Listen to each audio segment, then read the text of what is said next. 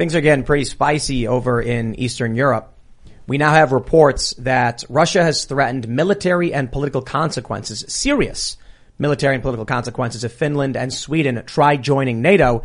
Finland and Sweden are already having discussions with NATO. They're actually involved in the NATO meetings over the defense of, or I should say the response to the Russian invasion in Ukraine.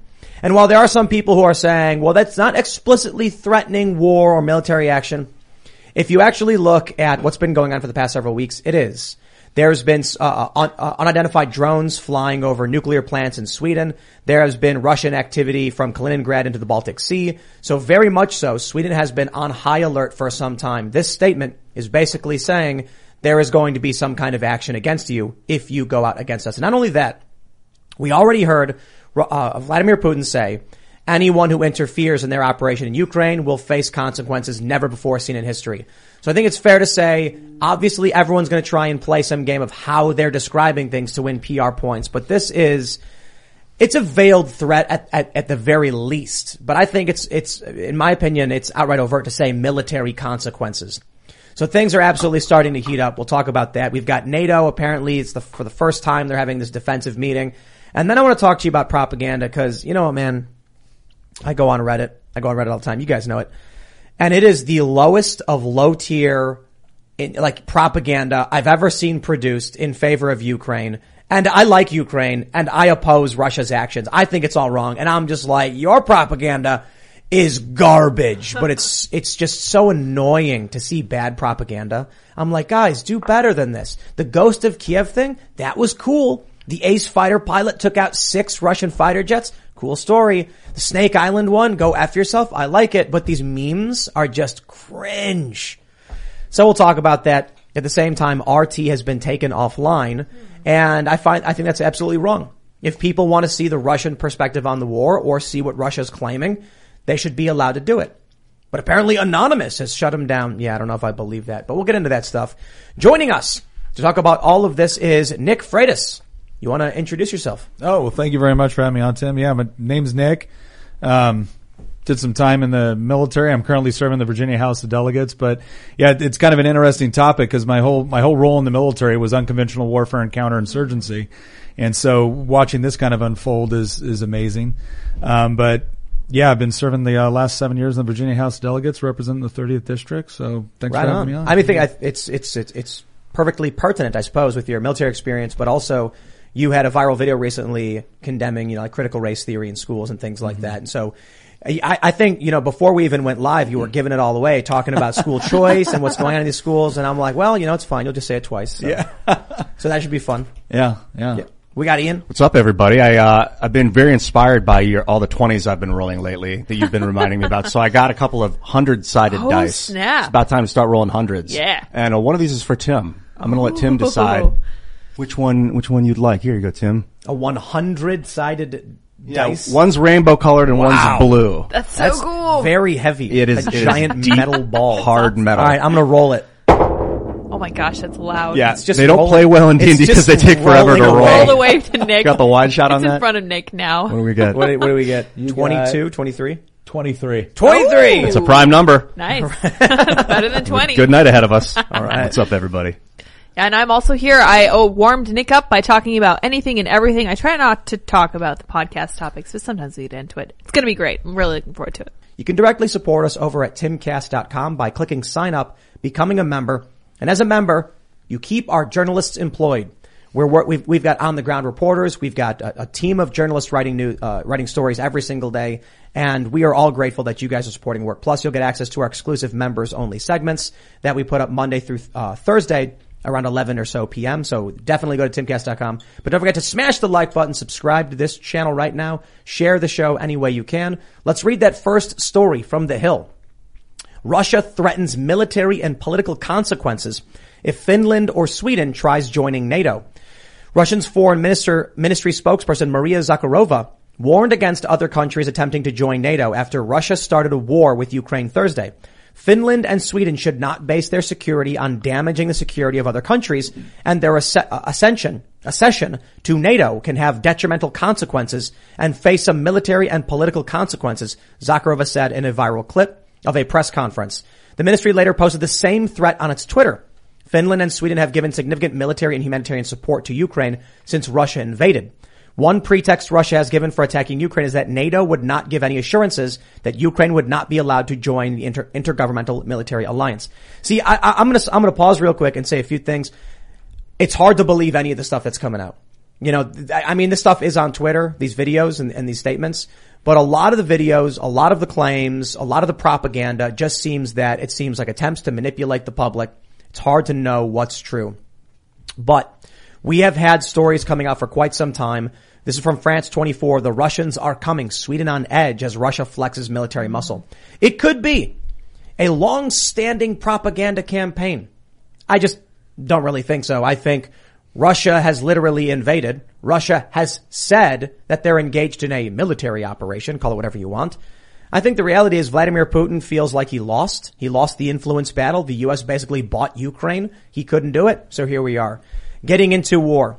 The question is, this threat towards Sweden and Finland, is it legitimate, or is Putin just spiraling out of control? Nick, I'm wondering what your thoughts are. I don't see, Putin's never struck me as the sort of guy that like just spirals out of control, right? The sort of guy that gets pissed off and just starts, executing generals and things like that. He's always seemed to be, again, I don't think he's a good guy. I think he's a bad dude. But I've also thought he was a fairly calculating guy. I mean, the guy has managed to stay in power this long within Russia, within an environment where it's fairly unstable from a political perspective with a bunch of oligarchs running around. So I don't know. I'm not convinced that he's at a point where he's just kind of lost his mind. I think he's pushing to see how far he can get away with what he's doing. I think he knows he's got a fairly short time to be able to act in order to consolidate gains. And then it's all a question of what are you bringing, right? When it shows up, when inevitably we get to the negotiating table, what does that look like and what are you transferring in order to get what you want? So I don't really understand why he brings Sweden and Finland into this. But again, I don't see him as being an unstable guy. What are your thoughts on, I mean, you were talking about unconventional warfare. That's where you specialized in when you were in the military? Yeah. So what are your thoughts on everything we're seeing, right? Just to preface this, none of us here at least thought Putin would go this far with Ukraine. Yeah. And so this seems very much like conventional warfare. But it seems like they're saying, while Kiev has some major gains, they've taken down a lot of Russia's assets, they're going to lose. Mm-hmm. And then there's questions about what they can do in the insurgency phase, in the resistance phase. Everyone likes to talk about the fact that Russia is not the power the Soviet Union was. That's absolutely true, right? It's got a GDP that's a little bit bigger than Mexico's, right? It's got a population of about, 150 million. So not what the Soviet Union was. But when we talk about Russia doesn't have the GDP to fight a sustained war, you know who also doesn't? Ukraine. So this isn't about them having to fight a war for years. This is about how quickly can they get their gains, consolidate those gains, and then put themselves in a good position on the negotiating table. And so from Ukraine's perspective, they had to know that you're not going to go toe to toe, especially with the geography of Ukraine. It's not like you can go fighting in the mountains for 10 years like they did in Afghanistan. Right. Right. It is built for tank warfare, and the Russians know a little something about tank warfare, especially in Ukraine, right? There's a lot of historical battles there. But what a lot of people don't understand about this is immediately following World War II, the Ukrainians fought like a 10-year insurgency against the Soviets. So there is a history of them fighting over that area. The borders of Ukraine are a little bit weird from an ethnic standpoint. So at this point, this is a question of using the natural geography that you have, right, around the Dnieper and whatnot, in order to slow like the major advance. And then it's largely going to be urban battles. If you can be in an urban environment and you can make them pay, because that's where asymmetric warfare works really well for the defender, for the person that doesn't have the technology. But if you're sitting in a city right now and you've got an AT-4 and an RPG, or if you've got really something good like the U.S. gave them, like javelins, okay, you got a $10,000 or a $15,000 rocket that's taken out a, $15-20 million tank, right? That adds up. And so if they fight the insurgency point in the urban areas, which are kind of behind the lines of the Russian advance, and then they use their military in order to kind of stop them at some of these main geographical areas, rivers being one of the best. These last few years have not been easy on our economy. And with tax season finally arriving, there will be millions of hardworking people and businesses that could struggle even more due to the IRS working against them and pocketing profits for themselves. America First Tax Group can help put an end to your worries. Just one phone call to 800-431-5684, and you'll be in touch with America First Tax Group, a full-service tax company that'll fight the IRS's predatory tactics and put you on the path to financial freedom. Their experts can help you or your business with any tax-related problems you may have, from dealing with your back taxes to granting you access to tax relief and much more. Don't wait. Get in touch with America First Tax Group today by calling 800-431-5684. That's 800-431-5684. Or visit americafirsttaxgroup.com/Tucker. Again, 800-431-5684 or americafirsttaxgroup.com/Tucker. They can drag this out and they can make Russia pay a much higher price for it. And that's what I don't think Russia can afford. I want to pull up the Google map real quick of the, Eastern European region. You have Moscow, you got Russia, you've got Ukraine here, you can see it. When Vladimir Putin says he wants assurances that Ukraine won't be joining NATO, I think Tulsi Gabbard came out and she was like, just give them assurances Ukraine won't join NATO. It's like, have y'all looked, I'm a fan of Tulsi, but have you looked at a map? Right? Yeah. Estonia and Latvia are are NATO members. Oh yeah, They're are. already on the border. They take it very seriously. And then if you go up and you look at Sweden, which, look, Russia's got St. Petersburg, they've got Kaliningrad in the Baltic Sea. Sweden, not NATO, but now obviously Russia's threatening. Finland, not NATO, but also Russia is basically threatening them. They're both in these same meetings with NATO. So when Moscow is like, oh, we don't want NATO on our borders, like they've been there, dude. Mm-hmm. I know Sweden and Finland, but to act like this is the line for him now, perhaps it's fair to say I'm not saying he's spiraling out of control as like a madman, but he's desperate. Yeah. Russia is not the power it once was, and it's being weakened. It's being pressed upon. It's already got NATO on its borders, and now it's going to have Sweden, Finland, and Ukraine. Putin, he's done. His only option basically is to bend the knee to the West and say, how may I serve my liege? And he doesn't want to do that. No. So he's like, I'll go out with a bang, I suppose. Oh no, I think he is I think he's someone that wants to believe in the greatness of Russia, that would love to see the Russian Empire once again on a global stage as something that's respected as opposed to kind of a second-rate power. Again, you're growing up. He was once a KGB, officer. Like this was a guy that believed in the greatness of Russia, regardless of whether or not he was a communist. Right. And I think he sees, again, these countries that used to be in the Russian sphere of influence. He's finding different excuses for casus belli in order to justify why he's going to war. I think some of this too has to do with internal dynamics within Russia. I mean, you have a decreasing birth rate. You have, records showing that you've got a record number of kids in their teenage years that are alcoholics. Right.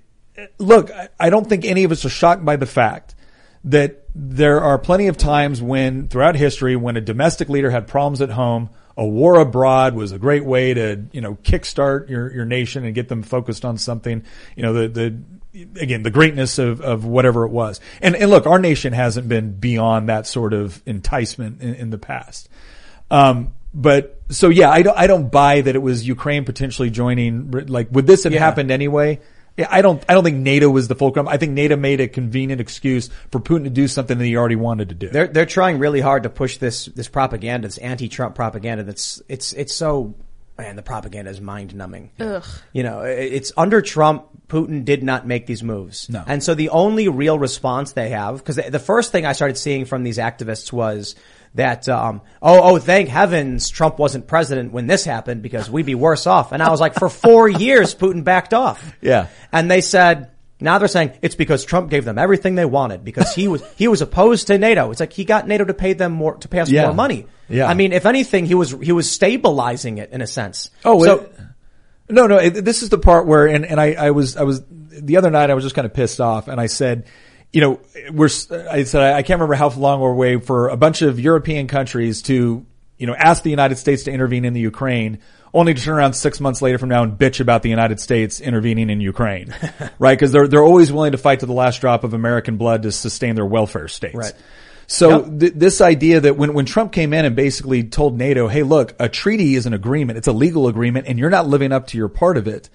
That lit a fire under their ass, and quite frankly, they needed it. And the other thing is that Putin also understood that Trump didn't draw, and look, there was things about Trump's policy I didn't necessarily agree with, but Trump didn't do this thing that like Obama did, where we're going to draw a fake line in the sand, and then when you cross it, we're going to draw a different line in the sand. Putin expected that if Trump said, you do this, we're going to do this, that he would do it. And that's a big part of when foreign leaders, cannot calculate what you're going to do. It actually, and you have the ability to actually make good on your threats. That's a far different dynamic than Joe Biden ripping everyone out of Afghanistan, which again, I wanted the troops to come home from Afghanistan, but ripping everyone out the way that he did. Surrender. Oh my gosh. Afghanistan seemed like they botched that on purpose. How you abandon Bagram, it was just mind-numbingly insane. I'm sorry. I know I love to cite Hanlon's razor. Never attribute to malice that which can be explained by incompetence. Yeah. But in this instance, I'm like, there's no way you thought abandoning our Air Force base before evacuating people made sense. Maybe because Biden's a bureaucrat with no military. I don't think he has any military experience. Does he even have any military knowledge? Well, but come on. Surrendered and routed our troops. But the guys advising him certainly did. Now, this is the part where I do think we've seen this trend within politics and some of the rhetoric and the direction the left is going. And I'm not talking about everyone that might be a Democrat, right, or a liberal. I'm talking about the hardcore progressive left. They honestly believe some of this crap where it's like, oh, we're just going to pull everybody out by September 11th in 2021, and that's going to be our marker, and it's going to show that we're dedicated to peace. I honestly think Biden is someone that is making a political calculation based off of photo ops, and honestly had no idea it was going to go this badly, even though, again, to your point, anybody should have been able to look at that and be like, you cannot pull out this way. But Putin is watching things like that. Let's talk about Donald Trump and Vladimir Putin. We have this story from the New York Post. Trump talks about Putin mocking Merkel and more at Mar-a-Lago. Boy, did they bury the lead on this one. The story is about Donald Trump threatening to hit the capitals of Russia and China. These are bold statements. So you want to know why? Why is it that Vladimir Putin did not invade Ukraine under Trump? There's this top post on Reddit where they're like, because, Russia put bounties on soldiers in Afghanistan and Trump didn't even do anything about it. The story was fake. Yeah. And so this is what they believe. No. Let me show you exactly what it is. I will scroll down and give you this. There are several other stories making the rounds too. This is from the article. And they are even more provocative. One has it that Trump, noting that Putin seized land from Georgia when George W. Bush was president and seized the Crimean Peninsula when Barack Obama was president, warned Putin against a land grab on his watch. If you move against Ukraine while I'm president, I will hit Moscow. Woo. Putin reportedly scoffed, no way. And Trump said all those beautiful golden turrets will be blown up. Amazing. He reportedly said the same thing to Xi Jinping, that if he made a move against Taiwan, it would be met with an attack on Beijing. Wow. Xi, like Putin, is said to have been stunned. Though it's possible neither man believed Trump was serious. I kind of don't like the idea of bombing civilian targets immediately as soon as a regional war happens. But let it be said, Trump was called a madman by his enemies and his supporters. So, and I just want to say, I don't believe Trump would bomb civilians. I mean, he's the guy who said we're calling off the airstrike on Iran because it would be too many people would die. Yeah. But Trump is notorious for the big ask. He exaggerates his position and then pulls back to a more reasonable spot. That's what he does. He says, I'll buy that, if I'm doing the job, I want $1 million. And they say, $1 million, that's crazy. Okay, how about $500,000? Mm-hmm. Now he's getting you to $500,000. In this instance, he goes to Moscow, he goes to Putin. If you invade Ukraine, I will hit Moscow. And Putin's like, no. And Trump's like, yes. Try me. And Putin's like, okay. Maybe this guy's a little off his, And they know that he'll be out in 4 years. They know that the American democracy or republicanism works like that. So Putin was like, let the, hold, like the Braveheart meme, hold. And then Biden comes in, he's like, we good. Yeah. Well, and nobody thinks, I mean, again, this is also, some people think that diplomacy works with everybody because they honestly believe that, well, if we all just sat around the room and we talked and we understood one another, like, I can't remember who it was that said that, Israel and Gaza understand each other. Oh, they do. Right? Yeah. They don't like, do. So this idea that if we just had a better conversation, all things would be fine. No, when you're dealing with people that are either dictatorial or quasi-authoritarian or whatnot, what they respect is strength. And that strength has to be backed up with the, first of all, the capability to do it. Could you actually make good on these promises? They all know we could. And then it's the idea of, would he actually do this? And even if they don't think he would, the bottom line is that there's a part of him like, damn, he might actually do it. That is the sort of stuff that can stop a war from ever taking place in the first place and can check aggression. You have to have the capability and the willingness, and you have to be able to negotiate in a way that your enemies don't know what you're going to do, but know that the wildest crap is still on the table. You ever play you play poker at all? A little bit, not very good. Sometimes, so when Only with my life. When you're playing Hold'em against somebody who doesn't all know in. how to play poker, there's a certain advantage they have in that it's hard to know what they're doing because they're Erratic. all over the place. Oh, yeah. So I remember when I first, I was like 20, I played a game of poker. I had 2 7 offsuit. And I went all in on it.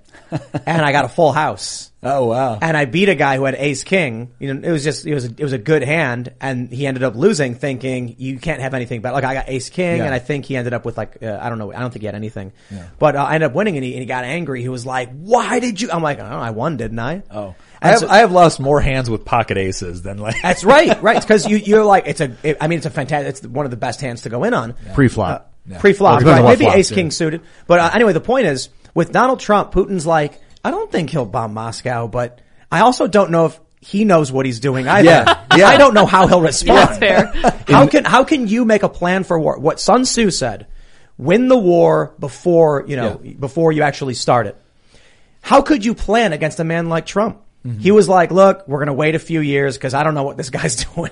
Well, and he was the other thing too that I think shocked a lot of people. And one of the things that impressed me most about Trump is how reserved he actually was in foreign policy when it came to actually deploying people into harm's way to get shot at. Right? There's a lot of other, again, Joe Biden, there's the whole Teddy Roosevelt thing, right? Walk softly, carry a big stick. Mm-hmm. Joe Biden mumbles and carries no stick. And once people get used to that idea, then they know they can walk all over you. And it doesn't matter what your capability is because you don't have the willingness to use it. Yep. Now, whereas Trump had the capability, again, he was actually a lot more reserved. When that whole thing happened in Iran, and it was, no, we're not going to do this because I'm not going to, one, it's immoral to kill a bunch of people that had nothing to do with any of this. Two, it doesn't make sense on a practical level to keep, to create a bunch of enemies off of killing civilians. But when it came to Syria, and then there was a legitimate thing to strike, like he struck hard, he was in there quick, he didn't have any, aspirations to like remake Syria. It was just. This is the weirdest thing about the whole argument about Trump and, why Putin didn't attack. Because they're acting like Trump was favorable to Russia. And I guess in some ways you can argue Trump's disdain for NATO, but Trump's disdain for NATO, there's a video going around of Trump sitting at a meeting table with them saying, why are we paying for your defense against Russia? And then you're negotiating billion-dollar gas deals, making you dependent on Russia. Thank you. It was not helping Russia that Trump sanctioned Nord Stream 2. Mm-hmm. Joe Biden, May 2021, lifted the sanctions on Nord Stream 2, and all of us were like, why? What are you doing? As he was shutting down the Keystone Pipeline. Right. Yes. Right. Yeah. And then it was appeasement. Is that what it was? The idea was, well, if we give him a little, then we can take it away if he does bad. And it's like, he's got nothing to lose then. Yeah. He's like, you gave me free stuff so I can invade anyway and lose what I already didn't have. Whatever. Yeah. And then he did. Yeah. Putin did. Well, and he also, again, it's this idea it's incredible to me that there's this honest belief that anybody's capable of sitting down at the table and no, you have completely different objectives. You have completely different worldviews. You have, completely different capabilities, interests, etc. Now, that's not to say that you still can't have a productive conversation with someone, engage in effective diplomacy. But effective diplomacy only takes place when people actually believe that there will be consequences for their actions if they go against you. And I think, I wonder about Vladimir Putin's frame of mind, but I do know we talk a lot about Strauss-Howe generational theory. You're familiar with it? Fourth turning. Hard times make strong men. Yeah. I think about the motivations of Vladimir Putin. He wants Russian greatness. Mm-hmm. He wants that empire back, and he knows, you know what? Maybe things will get worse off for the people of Russia, but that will be good for them spiritually in the long run. I'm not saying it literally will. I'm saying that's his mentality. Yeah. And so his idea is, look, we go to war. We are more willing, have less to lose than these Western nations. And it will harden up our people a little bit. In the long run, maybe he thinks he's planting some seeds. What I don't understand, maybe I'm playing devil's advocate. America took Iraq, Russia takes Ukraine, China takes Taiwan, then we're done with it. Can we just be done with it and move on? Can we trade Iraq for? Yeah, I would love to trade Iraq for maybe no conquest. How about that? Yeah, Greenland's going to be super valuable in the 21st century. Greenland. and beyond. How about this? We Russia, you can have Ukraine. Who's going to get Greenland? It's Denmark, isn't China it? can have Denmark Taiwan. has it. Yeah. The Kingdom of Denmark. Yeah. Talk about get Greenland. an ally early, because Yeah. in 100 years they're going to be mega powerful. Why, Unless 'cause someone it's gonna melt? seizes. Yeah, it's going to melt, and it's going to be so much oil and lithium and We have Beachfront Alaska. property. Yeah. Alaska. Yeah. We do have Alaska. We conquered but- it, didn't we? No, we bought it. We bought it. We Yeah. conquered Hawaii. Senator Seward. Yeah, we conquered Hawaii. Yeah. Yeah, wasn't there like 10 years ago, I think it was, a bunch of native Hawaiians stormed like the state building and occupied it or something? Yeah, they still really? get pissed about that. Yeah. A lot of the islanders. Well, do. yeah, they're like, we had a king, like America came and took it. Well, America wanted a Pacific, military operation. It looks like Putin wants the Black Sea. He wants to control the Black Sea. Well, okay, so this is what I think is interesting. I was talking to a buddy of mine, Christian, who works with us, really good historian, and he's done a lot of research on what's going on in the Ukraine. Picture this. You're driving on the open road, taking in the beautiful views this country offers. Then out of nowhere, you hear a noise and your car breaks down. While still frustrating, you feel protected because you have a plan through CarShield. CarShield has helped millions of drivers from having to pay back-breaking car repair costs. All you have to do is call before a breakdown. Plans can pay for expensive repairs on your out-of-warranty car, truck, or SUV. All for CarShield's low monthly rate that never goes up as long as you cover your car. With a plan through CarShield, you get protection on over 5,000 major parts and systems with just a visit to carshield.com/Carlson. I'm talking big money items like your transmission, engine, electronics, and so much more. CarShield is here to keep you moving forward and make car breakdowns and the repairs that follow just a tiny bump in the road. Go to carshield.com/Carlson. Protect yourself from the unprecedented rise in costs for parts and repairs. Visit now to save 20%. carshield.com/Carlson. That's carshield.com/Carlson. And we were talking about, okay, what are some of the possible angles here, right? Because the most obvious one is, all right, Crimea used to be part of Russia. It actually got worked into the border with Ukraine after Nikita Khrushchev shut down the insurgency that the Ukrainians had launched against the Soviet Union, right? Crimea went from the Russian SSR over to the Ukrainian SSR. It was like, well, it's not a big deal. We're all the USSR. Right. Well, when you have the breakaway republics, now all of a sudden you have these areas which ethnically, culturally, you could even argue historically, are more Russian that are now not part of that. So, okay, again, if you're looking for casus belli, you could say maybe he's interested in getting back parts of Russia that he thinks always belong to Russia and want to be Russian anyways. But as I look at the Black Sea, and as I look at the Belt and Road Initiative by China, and I look at what they're trying to do with respect to their overland trade, I have a feeling that the more access you have to the Caspian Sea, the more access you have to the Black Sea, the more important that that's going to be from a trade and economic perspective.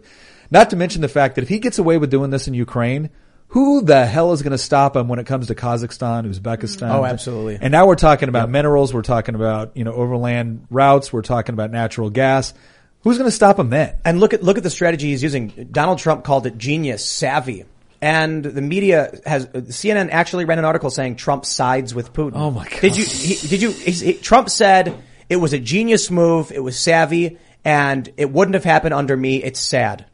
So I don't think that's siding with Putin. I think he's like, you mentioned acknowledging that your enemy is a genius can be very good to defeat your enemy. That's right. Yeah. And so you mentioned, in war at the negotiating table, people will only respect power. Mm-hmm. Respect, often people conflate some words with positivity, like greatness, excitement, or respect. You can respect someone and despise them. Oh yeah. You can be excited and in despair. Not happy. Yeah. Yeah. Excitation. You can be a great man and pure evil. Genghis Khan. Great is just maybe not of evil, but magnitude. was evil, Yes. probably. But we often view greatness in a positive way. Like he was a great man. It's like that could just mean a powerful man. A conqueror. Yeah. Right. Yeah. Right. Well, and Alexander the Great. and when it's funny too, you would think the same left that when Trump said "Make America Great Again," and they all came out with their little head, "Well, make America good again." It's like, okay, so you get that there's a difference, right? Between the two. And then when he comes out and says, "Yeah, this was a genius move on his part for these reasons," it could be genius and bad. What was he referencing when he said it was genius specifically? So Vladimir Putin says, "Oh, look, these regions are independent. I'm going to send in a peacekeeping force to keep the peace." And Trump was actually being sarcastic. He was like, "Oh yeah, peacekeeping force. Well, look at all those tanks. That's a peacekeeping force." Yeah. And they're like, he's siding with Putin. He was being sarcastic. Yeah. But it was a clever move for Putin to be like, well, they're independent, so we can go help them. And it's like, oh. Yeah. That's how you win a war before it begins, basically. Yeah. Let's talk about, we always do it, the double standards and the hypocrisy of our good Democrat voter and activist friends. Take a look at this story from timcast.com. Ukraine says they have supplied 18,000 weapons to citizens. Anti-gun leftists celebrate their efforts. My favorite is Occupy Democrats. Let me pull up this image from Defiant Els. Occupy Democrats first tweeted, "No civilian needs an AR-15, regardless of whatever mental gymnastics you do. You are a very special breed of stupid." And they then, about 6 years later, breaking, Ukraine's interior minister announces that 10,000 automatic rifles have been handed out to the civilians of Kiev as they prepare to fight tooth and nail to defend their homes against Putin's invasion. RT if you stand with the brave people of Ukraine. Now hold on, everybody. I think Occupy Democrats are right. I think Joe Biden's correct. You know what? I was wrong to criticize the establishment when they said Putin was a very real threat. I stand corrected, you guys. You're right. I think our government should join in as well and give all of the United States citizens some automatic weapons. Yes. So because Vladimir Putin's such a big threat to all of us. We could be next. True. Yeah, we could be next. Yeah, right. I'm terrified. And China, but Putin. So I'll take a fully a select fire Kalashnikov. Yeah. Something. While you're handing them out.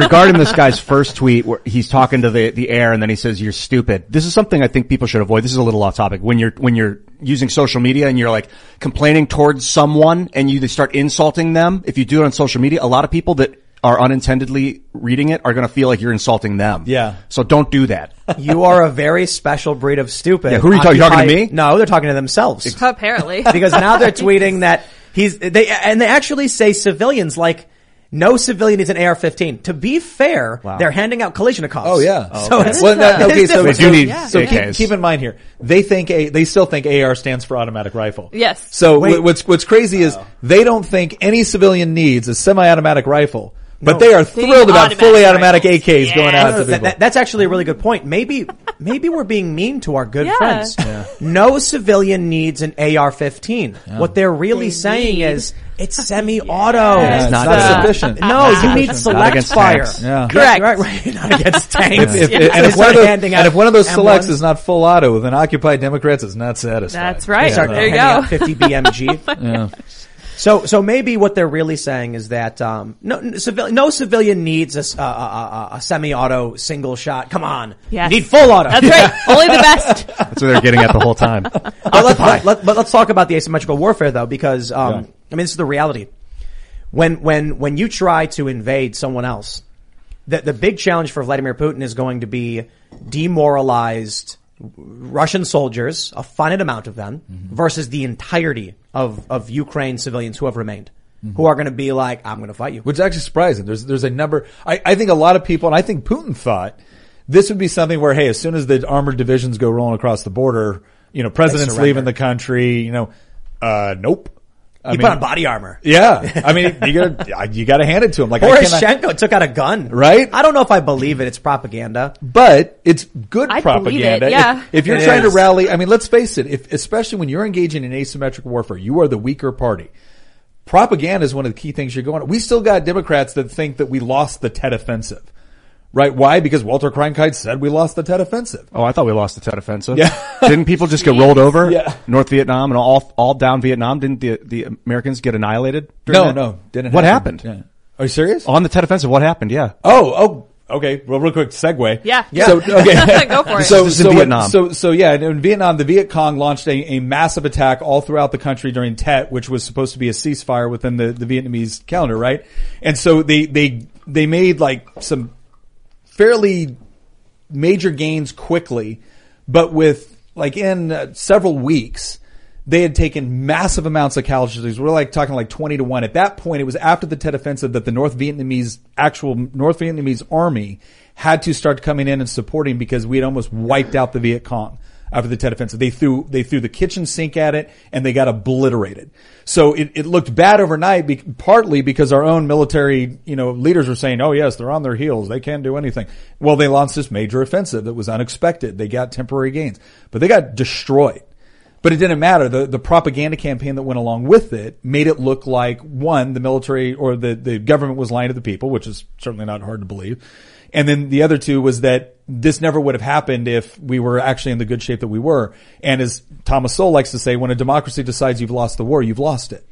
And so that was the problem. But again, if you look at something like this, the propaganda component for an asymmetric force is critical. Psychology is one of the most important things in a war. Yeah. That's why we're seeing so much propaganda, because making people feel like we can win, we should win, and we have to win is important to keeping people in the fight. Mm-hmm. So there's a video of Poroshenko, throwing a strap over. He's got a rifle of some sort, and he's like, I'm here on the ground, and he's like, here's all the, other people I'm fighting with.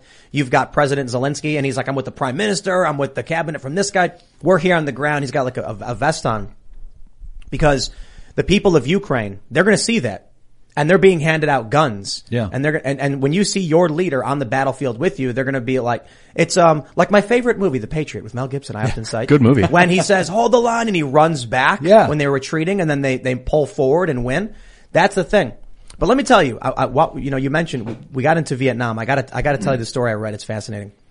So, the U.S. was trying to engage in psychological warfare. Mm-hmm. It's something I read on the internet, perhaps it's not true. And so what they did was, they knew that the Vietnamese were very superstitious. So they made these creepy recordings of wailing, haunting Vietnamese, like Viet Cong soldiers saying, why did I fight? I should have gone home. They believe that if you are not given a proper burial, you're forced to haunt wherever it was you died. So in the forestry, the jungle or whatever, they're playing in these loudspeakers, wailing Viet Cong voices saying, flee while you still can or you'll be trapped like me. It was so effective, the South Vietnamese fled as well, and so they had to stop doing it. That's just, I don't know if it's true. It sounds amazing. It's like magic. It's one of those stories you hear, it's probably apocryphal or something. Yeah, it's one of those stories that if it's not true, it ought to be, right? Right. Yeah. It's kind of messed up though, going after people's, it's like a psychic attack on the superstitious cultures tend to get wiped out, I think. Are there any that exist anymore? I don't think so. There's a lot of superstitious cultures.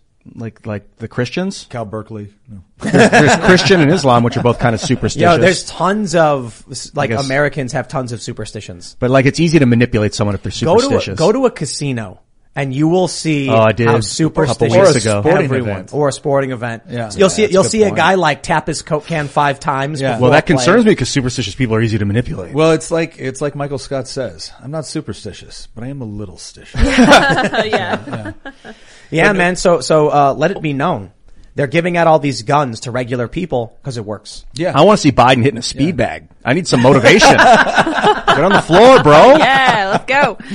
Oh, that's a funny thought. Give me some speed. I'll tell you what'll be interesting on this though, is that, and this is the part where, okay, again, how does Ukraine stall Russia? How does Ukraine capture the press and the media and the propaganda and all of this? And this is going to be interesting because it's the first war we've seen like this where literally everybody has got access to the world to some degree from their phone. Yeah. So you imagine partisans out there doing this sort of stuff and then making a TikTok about it, right? That's going to be a fascinating thing to potentially watch from not just from a propaganda perspective, but a sharing information perspective. Because if you don't think terrorist organizations already use social media in order to coordinate their activities, regardless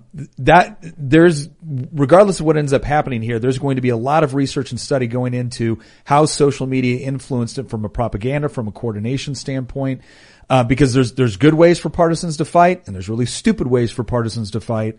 And partisans should not be taking on a T-90 with their AK-47, right? It's just crazy. I'm trying to figure out why Putin would do this. And the only thing I come up with is it's the last great hoorah of a dying empire. They're not part of NATO. If I play Crusader Kings 2, I play a lot of battle conquest, grand simulation strategy games. And if you have a lot of countries with a defensive pact against you, but one of them isn't in the pact, that's the country you hit and you take it fast and then you're done. And then no one complains anymore. It's just back to base 0 again. And hopefully no one else signs up for the pact. And if someone drops out of the pact, they're a meaty target. Oh, he's got a war-weary United States, which is the only one that has any teeth. He's got a Europe that's been, hit by COVID and doesn't want to deal with this crap. And everyone on the Western side can say, Ukraine wasn't a part of NATO. Now, if you do it to Poland, we'll be pissed. Poland's not in NATO right now. Excuse me, if you do it to Estonia, right, we'll be pissed. Poland's in NATO. Yeah, Poland's in So NATO. is Estonia, yeah. Yeah, Estonia, Latvia, Lithuania. Should we get out of NATO? Yeah, what do you think? Because we've had those conversations here. Yeah. We pull all the weight. We do pull all the weight. It's going to be interesting to see what happens because, well, NATO hasn't been attacked, right? So it would be interesting to see, well, not that I'm wishing for this. I do think that there's something to be said, and this is the part where I'll probably get a little bit amped up. Because again, I've lost friends overseas fighting wars that, I'm not so sure were the best decision on America's part. But one of the things that has maintained the level of peace that we've seen since World War II, and obviously there's been horrible conflicts in Vietnam, in Korea, and other places that we've been involved in and that we haven't been involved in, but nothing like the massive bloodshed we saw in World War I and World War II. And the reason why we have that, and the reason why for the last 30 years we haven't even imagined a conflict like this, the reason why this is surprising the living piss out of everybody is because of U.S. military dominance. That's why. The same thing that a lot of our allies are constantly bitching about and coming to the United States and talking about, they're always throwing their weight around. They're always going, yeah. And because we have, and because people know we can, it has kept people at bay, and no one's going to convince me otherwise. It really has. I think so. Yeah. And so now we're at a point where you have a war-weary United States, you have a global pandemic that took place, we have a country that we have no legal obligation to defend. And I think that the kind of the world order post Cold War is being challenged right now by Putin. And he's probably picked the best possible time to do it. And again, that's why I said that. The same countries that will want the United States to intervene, to do the heavy lifting for them, if we decide to do it, will be bitching about us 6 months from now. And so I don't think we should. Now, does that mean do we pull out of things like NATO? I think there's value with the United States being the preeminent military power. And I think that does do something to preventing other nations from getting a little bit froggy when they shouldn't. But one of the things, again, that I appreciated about how Trump handled this was he went back to NATO and he made a very real possibility that you might not be able to rely on us because you're not pulling your weight. And that's not the same for allies that we have in like South Korea or Taiwan. They do pull their weight. They do recognize the threat and they do recognize their responsibility to hold back the threat. And yes, they depend on the United States for support, but they don't have this expectation that they don't got to do the fighting because we got this. And so I think one of the positive things that could come out of this is a lot of these countries that it's become real popular to trash the United States, are going to realize that, you know what do you think your country would look like, Western Europe, if it was Putin that had the military and economic power that the United States had? You think we'd be having these conversations? Nope. You think we'd be talking about Eastern Ukraine, or you think we'd be talking about the south of France right now? So just remember, as much as the United States may screw up on our foreign policy, as much as we might, at a time where we had all the power, all the money, all the military might, show me the country that we annexed into the United States in order to expand our own empire. Well, Iraq. But we didn't. We don't own Iraq. Not on paper. No, not at all. I mean, again, the way that you look at Russia, if Russia takes over Ukraine, watch what happens in Ukraine. It's going to be nothing like what happened in Iraq. Yeah, I was really impressed with the Spanish-American War. What I've read about it is that the Americans basically liberated Cuba. For better or worse. They didn't invade and take it. They kicked the Spanish Empire out and were like, now Cuba's free. Yeah. I mean, we didn't do that in the Philippines, but. Right. We didn't do that in the Philippines or on Wake Island or on Midwest. This is not me suggesting that the United States military has not had our own little brush with empire where we've done things that we shouldn't have done. I mean, go look at what Lincoln was saying about the Mexican-American War. Go look at what Grant was saying about the Mexican-American War. About how we kind of picked a fight with a country we knew we could kick the crap out of and then got a lot of territory from it. So, like, again, I'm not saying we're perfect. But if you look at the situation of the world, it has been the level of peace and security that has existed in certain parts of the world, especially in Western Europe, has been as a direct result of U.S. military dominance. It's the Kissinger limited war doctrine. He was a big part of creating this idea that we're going to fight proxy wars only so that we don't go to total war. I mean, I'm not a huge Kissinger fan. Me neither. No. But that was his. Yeah, I'm not a huge Kissinger fan, and I think I don't like to call it the proxy war idea that, like, okay, if we just get involved in a bunch of little wars, we'll stop big ones. I do think there's an argument to say that there is such a thing as the Sudetenland moment, right? Where there was a point where the French military, the British military, if they had intervened in Sudetenland, or if they'd intervened when, the Nazis were going into Czechoslovakia and just carving it up because they could, would that whole scene turn out a lot differently than if they waited all the way till Poland? And I think there's an argument to be made there. I think there's an argument to be made that you identify when someone has larger aspirations, when they have the military and capability to do it, and you intervene at a point where they realize that, okay, we're not going to get away with this. You don't let them build up a certain significant amount of power to where they now can potentially get away with it. That's kind of what we've been doing in Iran. Well, I've heard the Stuxnet, we blew up infrastructure. Yeah. I think, have they targeted them with weapons, blow up weapons depots and stuff? I don't know how hot it's gotten. The Stuxnet was obviously, fairly significant, and they've also tried to manage their growth through sanctions and so we could have done that to Germany. Looking back in retrospect, we could have tried to somehow disrupt their rise to power, but it was internal. It was like, how could we get involved and stop the military machine from creating itself? No, I think it's more of, and again, I always side with non-interventionists, and then you need to explain why something is so significant that the United States men and women need to bleed for it, right? Mm-hmm. That's my starting point. Now, when you're talking about something like Germany, again, when you have internal issues, I tend to say, look, you stay out of those are internal issues, peace of Westphalia, right? But once you start seeing naked aggression, like you did with the Sudetenland with Germany, or like you did with Czechoslovakia, then I think there is some argument to say, like, okay, is it appropriate at this point to intervene on some level? Now, there's a big difference. There's I'm trying to think of the word now. There's levels of force that you apply, right? There's an escalation of force. Not everything has to be like, you went into the Sudetenland, I'm nuking Berlin, right? It's not that. But it sounds like Trump. Yeah, right. I'll hit Moscow. But that's the thing. There's a difference between, okay, what's going to be your escalation of force, right? That's what you know. That's not what you share with the rest of the world. Without the ones like you, who work tirelessly to keep things running, everything would suddenly stop. Hospitals, factories, schools, and power plants, they all depend on you. No matter the weather, emergency, or time of day, you're the ones who get it done. At Grainger, we're here for you with professional-grade industrial supplies. Count on real-time product availability and fast delivery. Call, click Grainger.com, or just stop by. Grainger, for the ones who get it done. You want Putin thinking, you send one Russian troop into Ukraine, right, and I'm going into Moscow, right? I'm going to set up a Trump hotel in downtown Moscow. Right? Because he doesn't know if you're actually going to do it. And so that's where there's a difference between, okay, what should be our actual strategy versus what sort of strategy should we project, right? And our enemies don't get to know this one. They just get to know what we're capable of. Biden said recently, the minor incursion, it depends on if it's a minor incursion. He gave, that was preemptive appeasement. That was so Biden stupid. should have said outright, we'll go into Moscow. All right, Biden's the Neville Chamberlain of our time. Yeah. And worse, possibly the Buchanan. Yeah. But he could have said, we won't tolerate this. Europe won't tolerate this. Ukraine, Poland, the Baltic states, Western Europe, none of it. If Putin makes this move, we go into Moscow day one. Try me. Yeah, you get the president of France, Instead, he's England, like, well, Germany, United States. The thing is, here's what I'll say though. If Biden had said that, he would have flubbed. Show of hands on who believes it. Like, I don't buy that. He would have been reading a prompter and he would go, come on, man, we're going to Moscow. We're going to, whatever. Going to Moscow. Look here. Forget it. Corn pop. I don't Going to Moscow. Vladimir Putin's a bad dude who's got some bad boys.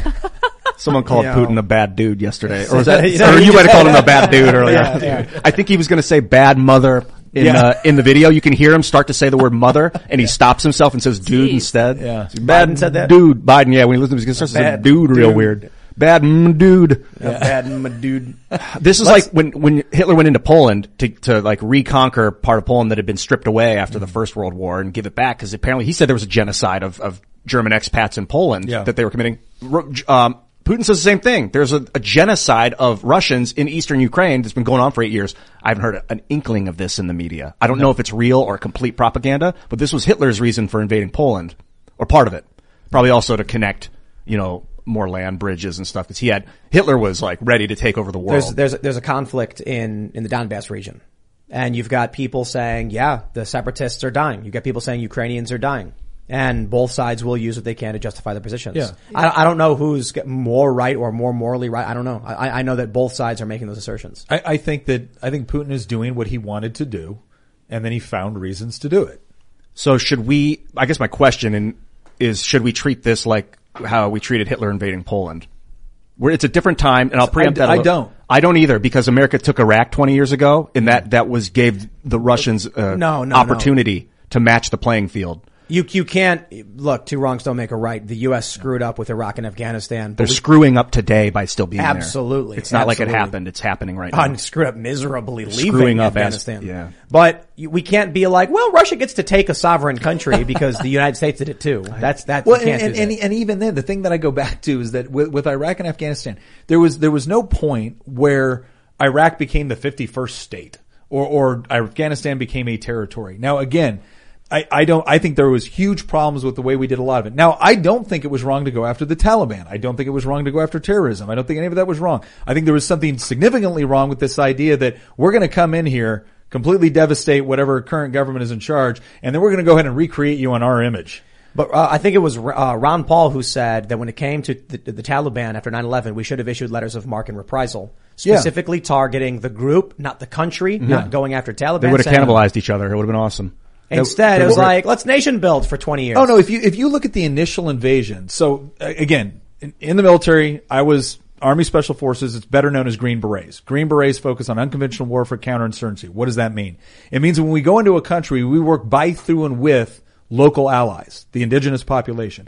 You look at the opening days of Afghanistan, we're talking about, you had agency in there, you had, several hundred Green Berets working with the Northern Alliance. And within, a couple of months, like they had kicked the Taliban out of like Kandahar. And it was all by, through, and with the local population. And what would have been fascinating to watch, and who knows what would have happened, what would have been fascinating to watch is what sort of organic solutions people would have come up to. And I'm sure it would have been, ugly, and I'm sure it would have been brutal at times, everything else. But it wouldn't have been the United States saying, no, we're not just going to fight the Taliban. We're going to take over the entire country. We're going to take over the entire war. It's now our war. We're going to help you with your infrastructure. We're going to help, because some of this, I don't know if you've ever read the book or seen the movie Charlie Wilson's War.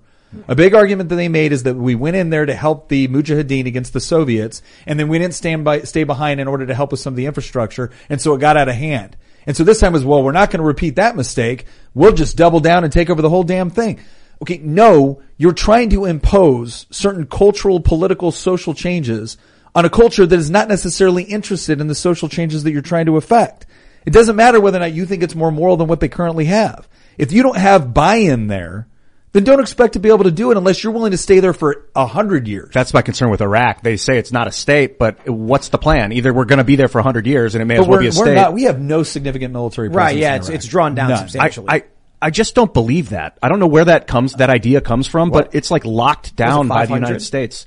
Or whoever's there. Is it American weapons in the Iraqi puppets' hands? Like, it's a large nation that has been well defended by the United States for 2 decades. Oh, we have not been a significant military force on the ground in Iraq for, gosh dang, we're probably, trying to think of the actual, I was last over there in 2008.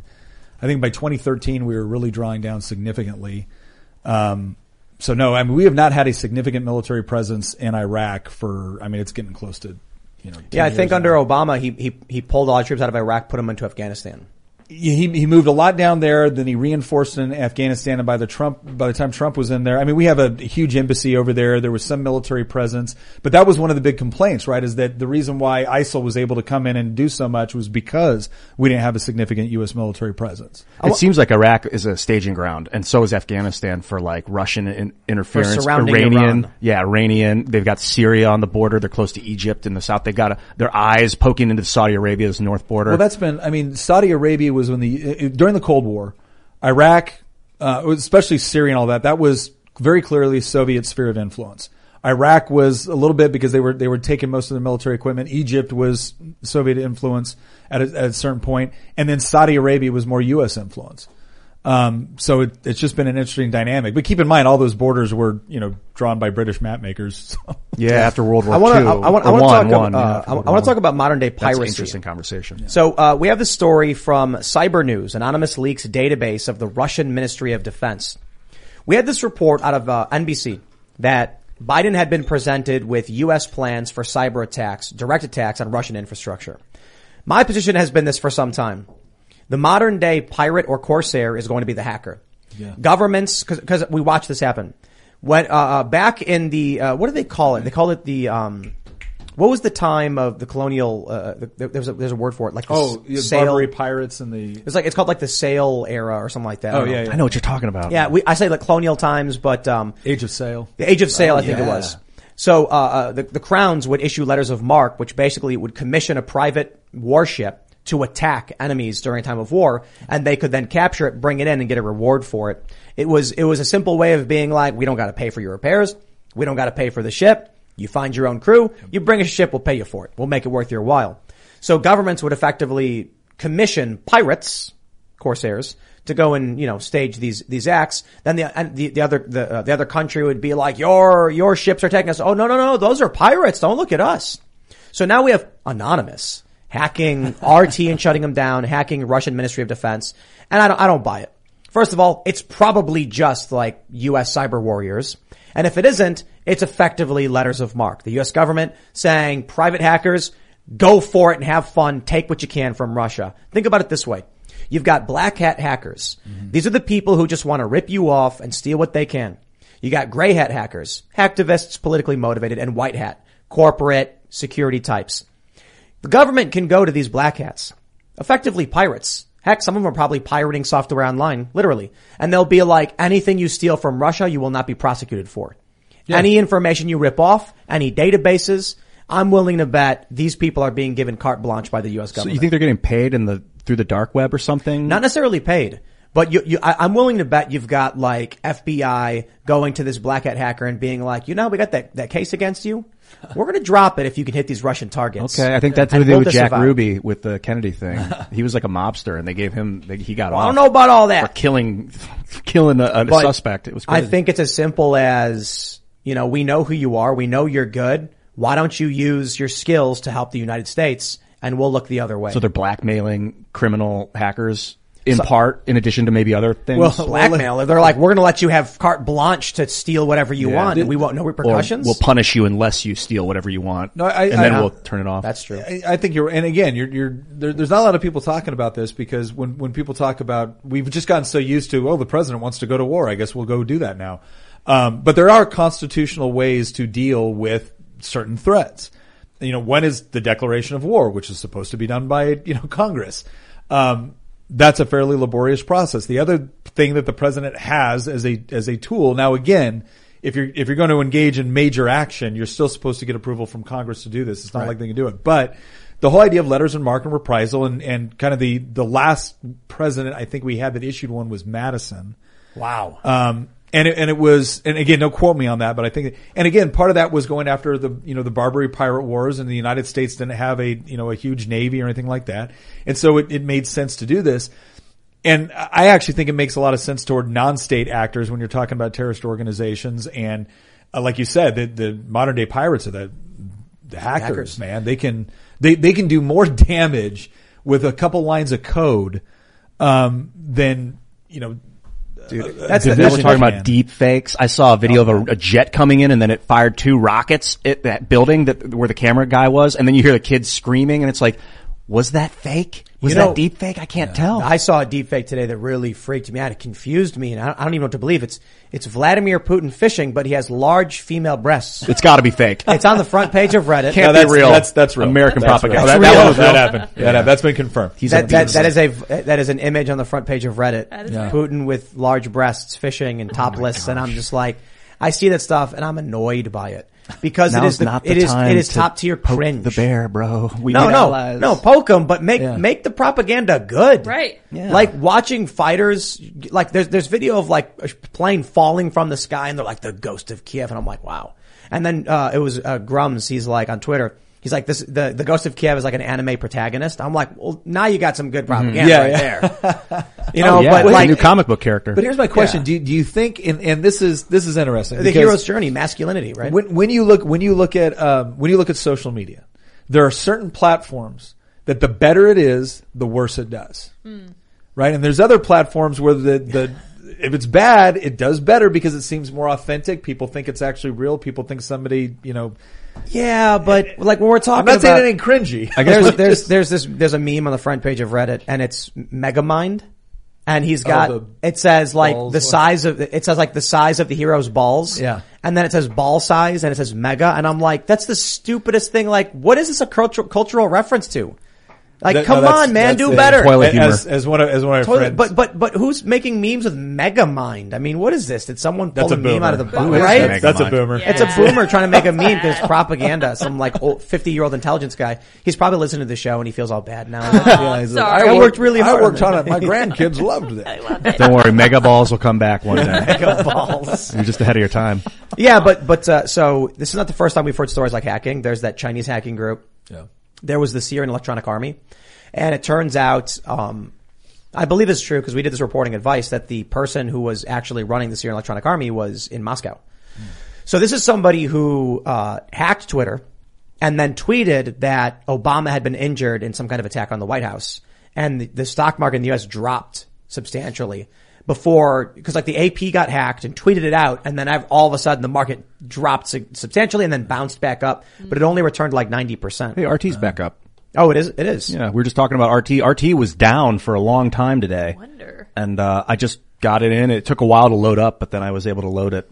They finally figured out how to get. I can't load it. Interesting. Yeah, Yeah, I just thought you. that they've been hacked. It's just Tim. Maybe I'm looking at a cached version. You might be. of, So I like to go to actualidad.rt.com, which is Spanish language RT. That still works. Spanish Russian. And then you just translate it. It works in English, but I'm getting this message that it says checking your browser while loading RT. You think that they're logging everyone that's going to RT now? No, I don't know. The But what I will say technocracy? is when I heard that Anonymous shut down RT, and I'm like, that does sound like a lot of what Anonymous is. Mm-hmm. And I will also stress this point. There is no hacktivist collective called Anonymous. That's just it's a propaganda. It's manipulation. It's always been. If you ask someone who's a hacker, what does it mean when Anonymous hacks something?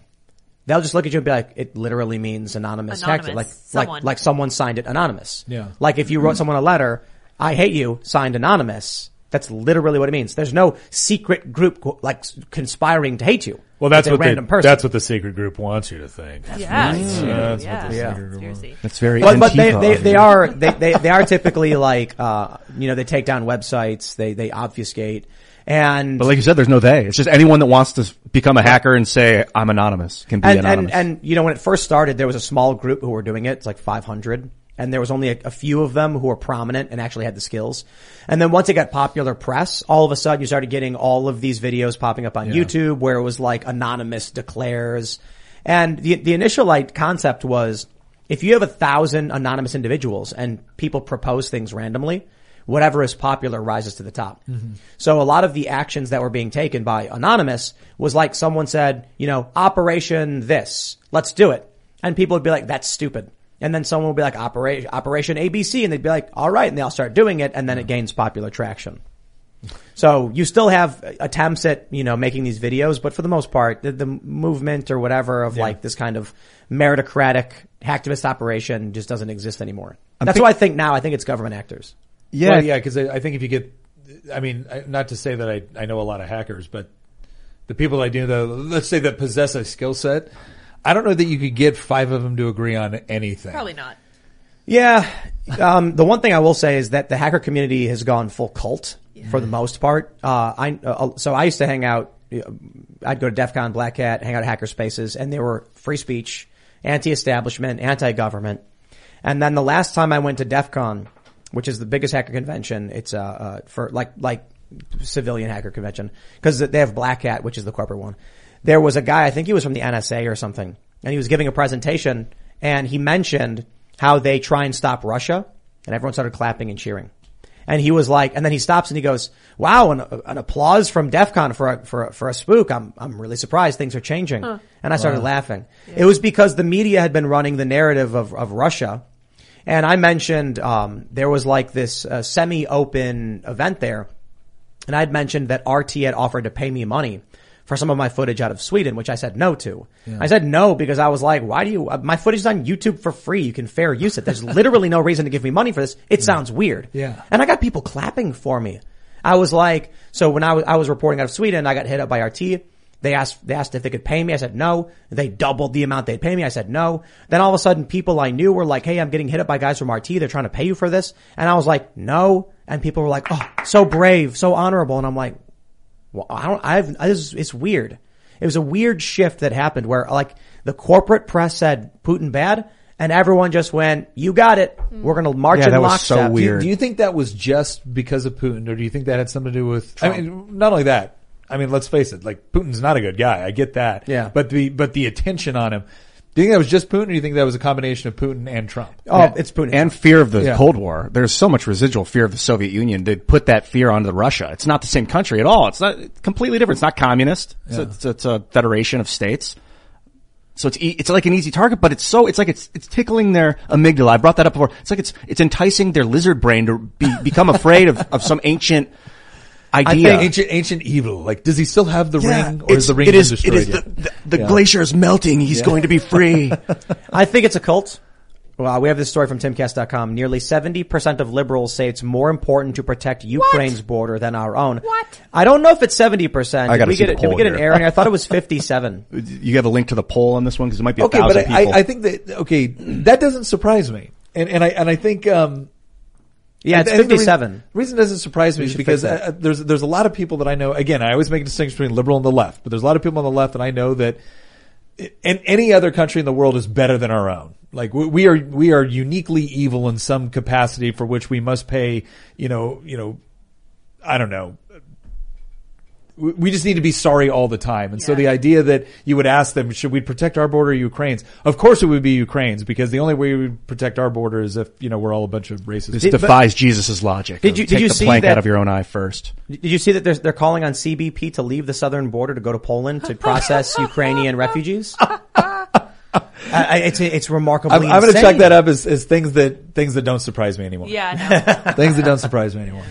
Wow. So, okay, back to the story for a second. You said it's 58%? 57% of Democrats. So the title was wrong, but we're going to copyright that. I think the title is okay, wrong. so somewhere between 57 and 70, but you think it's A more majority. close to 57? 49% of them.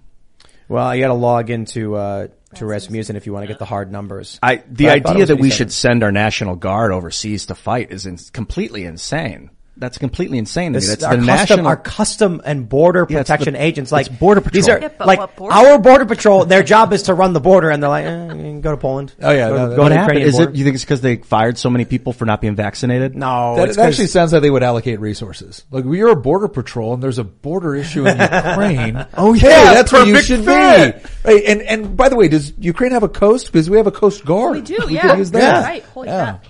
Yeah, they got a coast off the Black Sea. They have a government, so they There we could use go. our army. Sure could. Yeah. Governments need armies. They could have They have ours. ships. Wow, Yeah, man. That's why I was saying the other day, I'm like, I'm ready to just put my feet up and crack open a coconut. No, never give up.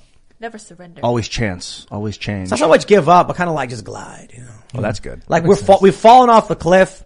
Just spread your wings and enjoy it. I do think we need to make entertainment for a while and veer away from the negativity and of war and conflict and So I don't think those two, interestingly enough, I don't think those two things are mutually exclusive. I like it. Not an either or proposition. In fact, I'm willing to say, and again, this is not one of those, George Bush, we just got attacked, so go shopping, right? Like, I'm not saying that.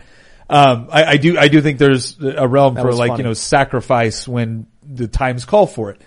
But, as I look at, all the things that are kind of under assault and the way things are acting, there's a huge realm right now. One of the reasons why we are in the situation that we're in right now is because we didn't fight for the cultural space. We might fight for the political space. We didn't fight for the cultural space, which is why it is dominated by a certain perspective or viewpoint. And I tell parents this all the time when they're at, well, how are we going to fix our schools? Or how are we going to, well, if you think you're going to fix your schools with one election cycle, you're out of your mind. Yeah. Because your child is now going to a school which in many cases is pushing a particular worldview or a piece of, propaganda that might not coincide with your own beliefs about your country or faith or whatever. I said, then they come home and they watch they watch Netflix, right? And chances are whatever they're watching there is going to be pushing a particular worldview. Then they turn on a song which is pushing a worldview. Then they look at the media which is pushing a worldview. And then they go to their college professor which is pushing a worldview. And then what do you get? 30 minutes around the dinner table? You think this is sufficient?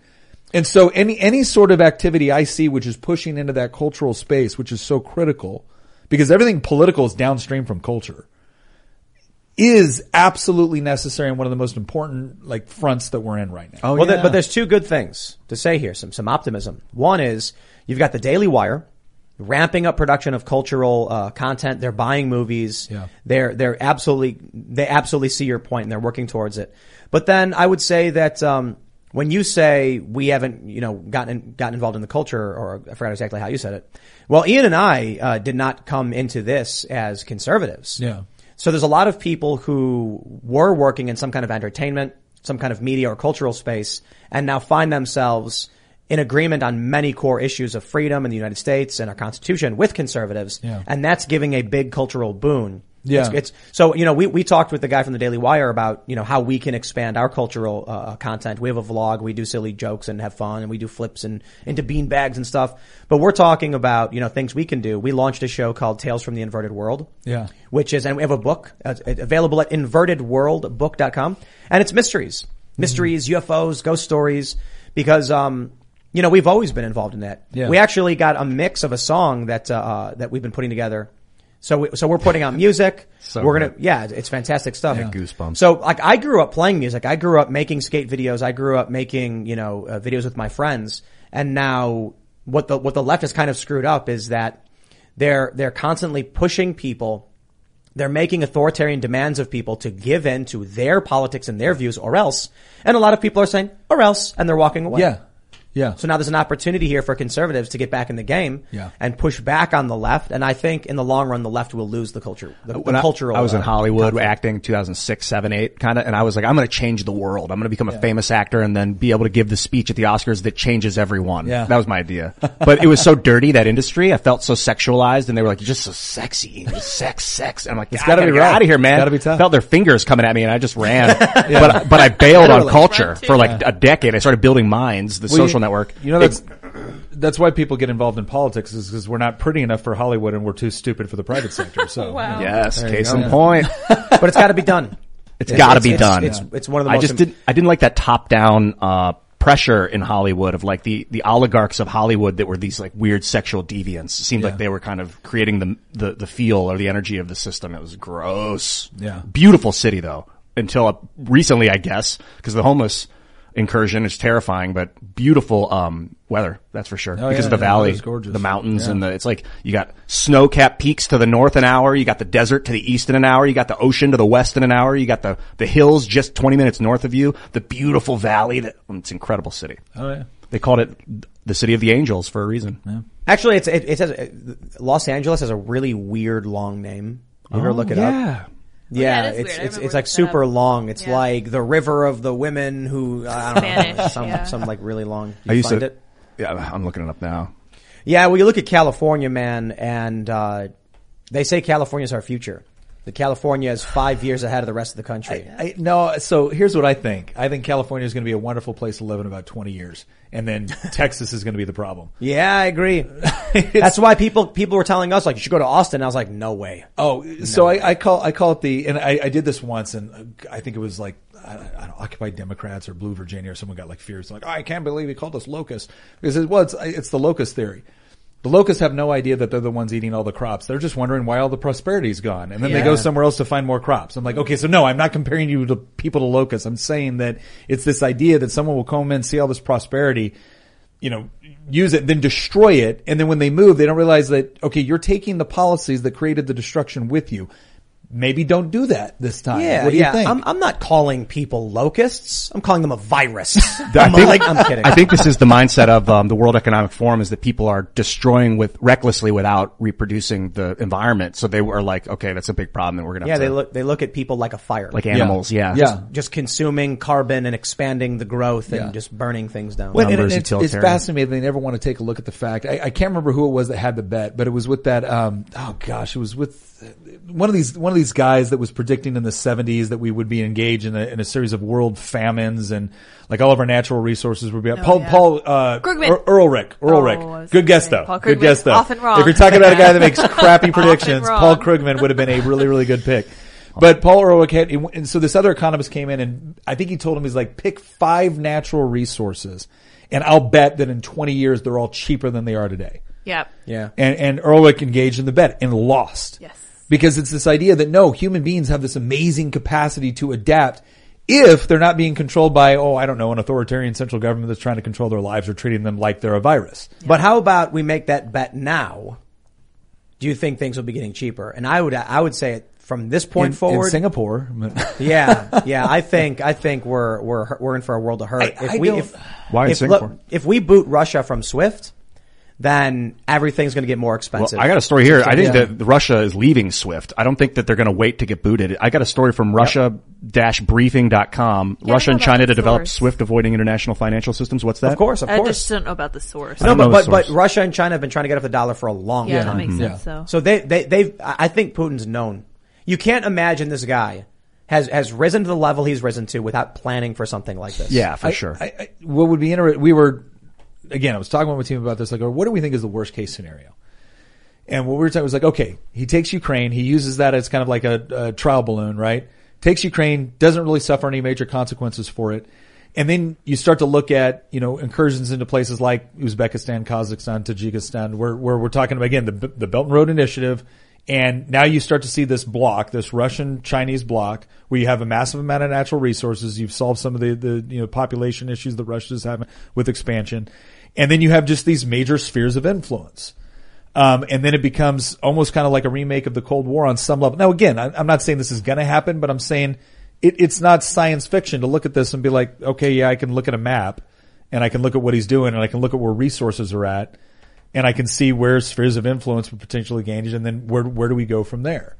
And to your point, back when it was the West and the Soviet Union, you had people coming off of World War II. You had generations that were familiar with sacrifice, familiar with fighting, that they had a strong sense of patriotism. They had a strong sense of moral responsibility to themselves, their family, their country, etc. And now you're talking about a world where I don't think anybody believes that we have that same sense as widespread throughout the population. Given some of the things that we're, complaining about right now, and some of the things that people honestly believe are really key issues. And so it's weird to look at where the power dynamic is going to be from a cultural standpoint at that level. I think moving forward, if we look back at home and we can see what's going on culturally, I'm not so convinced the U.S. is going to be a major player in international conflict the same way they are now, or I think it's obvious that influence is waning. But let's bring it back home and talk about wrap it back to the cultural issues. So, we were talking about schools and school choice early on. So I really want to talk to you about this and get your thoughts on what's going on with Youngkin. You're in Virginia, obviously. Yeah. Education played a huge role in a Republican victory in Virginia. So I'm wondering if you can just, bring us up to speed on what's been going on, sure. How you got involved, and where do you think people are in this critical race theory stuff? So this is what's interesting, right? So I think for the first time I can remember in my lifetime, Republicans won an election in what has been increasingly a blue state on the issue of education. Yes. Right? Usually what do Republicans win on? Jobs. We went on, taxes, yeah. Right? We went regulations. We don't win on education, right? That's always been like a Democrat issue. They always come off as the ones that are more, what happened was, and I gotta kind of set the scene here. Democrats took control of, the House of Delegates, the Virginia Senate, and the governor for the first time in like over 20 years in Virginia. And there was one Democrat, Delegate Lopez, who represents, I think it's Arlington. And he had told people at this one campaign stop, he goes, if you give us everything, we will accomplish a lifetime's worth of work in an afternoon. And keep in mind, for 20 years, they hadn't had this sort of power. So they got to run on a lot of like aspirational things like, oh, we're going to equality and social justice and equity. Like, okay, what does any of that mean? But it sounds good. And we're mad at Republicans right now. So they got into power and they did it. I mean, he was not lying. They did as far and as fast as they possibly could within a 2-year period of time. Then they tried banning guns. Oh, brother. there was a debate between me and Delegate Mark Levine. The same people that said nobody wants to take your guns, all we want is common sense gun control. And then 52 out of 54 Democrats voted for a bill that would have made you a criminal for owning a 15-round magazine. So a low capacity magazine. A 15-round magazine. Wow. Well, that's would have horribly, gotten, horribly low capacity. every single magazine you would have owned, that would have been a class 1 misdemeanor with up to a year in jail and $2,500, right? So it wasn't just, we're going to get rid of AR-15s. They wanted to retroactively make people criminals. Yes, right. And they voted for this. This is not like, oh, some crazy loon passed this and they killed it in a subcommittee. No, they voted for this. All right. So that's where they're at. And then you saw the same thing. They did this whole like cultural competency training, right? Cause who could be against cultural competency? Just like who could be against equity? Who could be against tolerance? And what this did is it set up this process whereby teachers in Virginia, in order to get their license or renew their license, had to go through cultural competency training. Well, when you go onto the Roadmap to Equity in Virginia education website, that's where you found out that, oh, wow, there's Ivermex Kendi, there's Robin DiAngelo, there's Southern Poverty Law Center, like all pushing CRT. Now, what happened was parents were starting to see this stuff arrive in their classrooms. Their kids are coming home and they're making comments about it. At the same time, Democrats had removed like reporting requirements for principals for certain like criminal acts happening within a school. And so you have this perfect storm, especially in Northern Virginia. Loudoun County was like the hot spot for this, where students are coming home and talking about what's going on and the parents aren't liking it. And then you had certain like, equity restrictions that were taking place where now certain students that would have qualified before are not making it into certain schools or certain programs. Then you have a case where now you have I don't even know if it was a transgender female. It was a biological male that was wearing a dress, right? That was this person wasn't trans. Yeah, okay. It was just a guy. Guy wearing a dress. Yeah. Right. So that was real quick. The news was reporting that it was a transgender student, but if you actually read the details, it was just a student who wore a dress and was going in the girls' bathroom. It was a male student, not transgender. So in the girls' bathroom. So here's the big part that kind of blew up. Was you had a father that went to a school board meeting and they were mad about a lot of things. CRT was part of it. They were mad about like some of the bathroom issues and stuff like that. And the superintendent got asked, or the president of the school board or whatnot, asked about, have there been any assaults in bathrooms? Because some of the parents were mad about this idea of like, why is a biological male going into a bathroom? And they said, no. Well, this is the part where people hate politics and this is the reason why. There was an ongoing investigation about that. So technically nobody had been convicted of something, right? But they sure as hell had an incident. It was like forcible sodomy. And then that student, right? That student was quietly transferred to a different school. So they did call the police. The parents were notified, but that student was transferred to a different school where that student then reoffended. Jeez. Wow. Right. And has now been convicted and is one of the few minors that we have in Virginia that has actually been put on the registry. The sexual registry, sexual offenders registry. And the judge even said after reading the psych review that it was terrifying. Wow.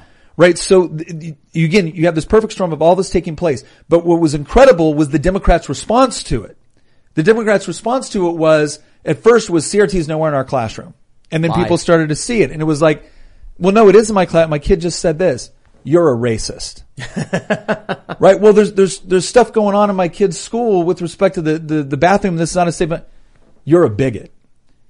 And I think what happened, and they weren't saying this to like hardcore conservative parents, right? We've all heard it before. County. This is Democrat. This is, and fair facts, right? This is, you have now told an Indian immigrant family that they're racist because they're concerned about what's going on in their kid's school. And it was this. And real quick, these school boards are like white progressives telling minorities they're the racists. Yes. Or the sexist or the bigot or whatever it is. And I think what happened is that you had a lot of people that they weren't engaged in politics. They probably voted for Joe Biden because they thought, they hated Trump's Twitter account. right? But they had a real issue that they thought that they could bring this up to their elected representatives. And what they found out was, no, the moment you ran afoul of the Democrat narrative, the progressive narrative, you're a racist, you're a bigot, you're a sexist. Not only that, the father of that, the girl who was attacked was like violently dragged out, wasn't he? Oh yeah, no. He was arrested at that school board meeting, and it was funny because that was one of the events that the school board association, right, the National School Board Association wrote a letter to the Department of Justice, and that's where they were trying to use counterterrorism law in order to crack down at these meetings, at school board meetings. And it wasn't until a reporter, I think with the Daily Wire, actually bothered to go to the man, right, go to the father and say, so why'd you do this? And he goes, because my daughter was raped in a Loudoun school bathroom. And they lied about it and they covered it up and they transferred the kid. Bam. Yep. Loudoun County is literally 20 seconds from here. Yes. Yep. Okay. Figuratively. It's about 2 minutes. 1 minute. Yeah. You're going a million miles an hour. Yeah, It's maybe. like next door. It literally is. It is next door. Time and space are the same thing. It's like a half mile, maybe. Yeah. You drive down the road, you make one left turn. Yep. And Left turn. one left turn from here, and you're in Loudoun County. And so it's big though. It's big though. Yeah, So- no, it's a big county, the wealthiest county in America, right? But So- you go to what is it? Is it Leesburg or what's the Yeah, Leesburg. Leesburg. You go down there and I mean it's Democrat. Yeah. It is DC suburbanite Democrat Yeah. types. Yeah. I was surprised to hear this story because I'm like, when I'm hearing parents rising up, I'm like, these aren't Republicans, man. I mean, there were Republicans sure. too, but it wasn't just- if it had been just Republicans, we wouldn't have seen the election results we did. I just mean to say that, like, the narrative of the only people who are complaining are Republicans. This was regular suburbanite families. Yeah. You know, of many different backgrounds. But it wasn't just Republicans complaining about something. No, The media no. was trying to claim the far right was doing it and white supremacists. And then, we went to a skate park. There's a really great skate park down there, Catoctin. And we saw, like a block away was a bunch of parents holding up signs protesting about this. And I'm like, just regular looking people. Yeah. But you're in a blue area. Yeah. So that was what was really surprising to me about the whole fiasco. So what is it? So Youngkin actually runs on school choice, right? He doesn't just run on the typical thing that politicians are, we're going to increase teacher pay, right? We're going to more money for education. He said, no, we're going to run on school. We're going to actually give parents more control over their child's education. And he wins on it. And this is like and so we see a series of bills that come through the Virginia House of Delegates, the Republican-controlled House of Delegates. We got education savings accounts. We got regional charter school bills. We've got lab school bills. We've got, I had a bill called the Safer Schools Bill. And what it did is says we have this grant for scholarship funds, which means if a company wants to donate money for scholarships for students to be able to go to school, they can do it there. They get a tax credit for it, whatever, right? Every state has one. We got one too. I said, okay, I want to make another type of student eligible for this. And the type of student that will be eligible is a student that has been assaulted, beaten up, bullied. You got to go through a process. Principals got to investigate. They got to sign off on it. But if they sign off on it, we will make funds available through this scholarship fund for the child to go to another public school, right? I mean, I had some big school choice bills. This was a really minor one. I figured let's do some good for some kids that are getting beat up at school, or like this young girl that got raped in a bathroom, right? Let's do some stuff to help them. Democrats killed that on a straight party line vote. Wow. I can't say I'm surprised though. Well, and that's what we found is that with every single substantive school choice bill that we did this year, it would pass out of the House of Delegates and then it would go and die in the Senate. Do you think that the Senate needs to be like reorganized so that every citizen gets a vote? No. That's just not the I'm Senate. just so tired of putting all that power in the hands of 400 people. Well, It's he's talking so about the state ridiculous. Senate. How many people are in the state Senate of Virginia? 40. 40 people get to decide the life or death of a Democratic bill. Well, Technically, it's- no. People vote for their Yeah, vote their for the senators. representatives. Yeah. I mean, look, technically. I don't think the problem is the Senate. The problem is the senators, right? It's who we have, and I'll just say real quick. Make sure you're voting in your local elections. Make sure you're voting in your primaries. Yeah, those senators have a we lot of have power. so it's 19 Republicans, 21 Democrats, right? That's the Virginia Senate, but it doesn't matter because when you get to their subcommittees, like in the House of let me just explain this process real quick. I know it's kind of boring, but it's important for people to know. Bill comes in, Speaker assigns it to a committee, right? Goes to 70%, like 50 to 70% of the bills that you see die in a subcommittee somewhere. It's not debated on the House floor. It dies in a subcommittee. And it makes sense because, there's a lot of stupid ideas, and we don't all need to look at them. But anyways. So what, you get a bill from like anyone? No. You got to be a legislator to submit a bill. We submit a bill, gets drafted, and then we look at all the bills and we say, okay, this bill's for education committee. And the subcommittee will be like, this one's not good enough. We're not. No. Subcommittee sits down. Like, so I'm a subcommittee chairman for public safety. All the gun bills come to my subcommittee. So you have a certain number of Republicans, a certain amount of Democrats on the subcommittee, and we hear the bill first.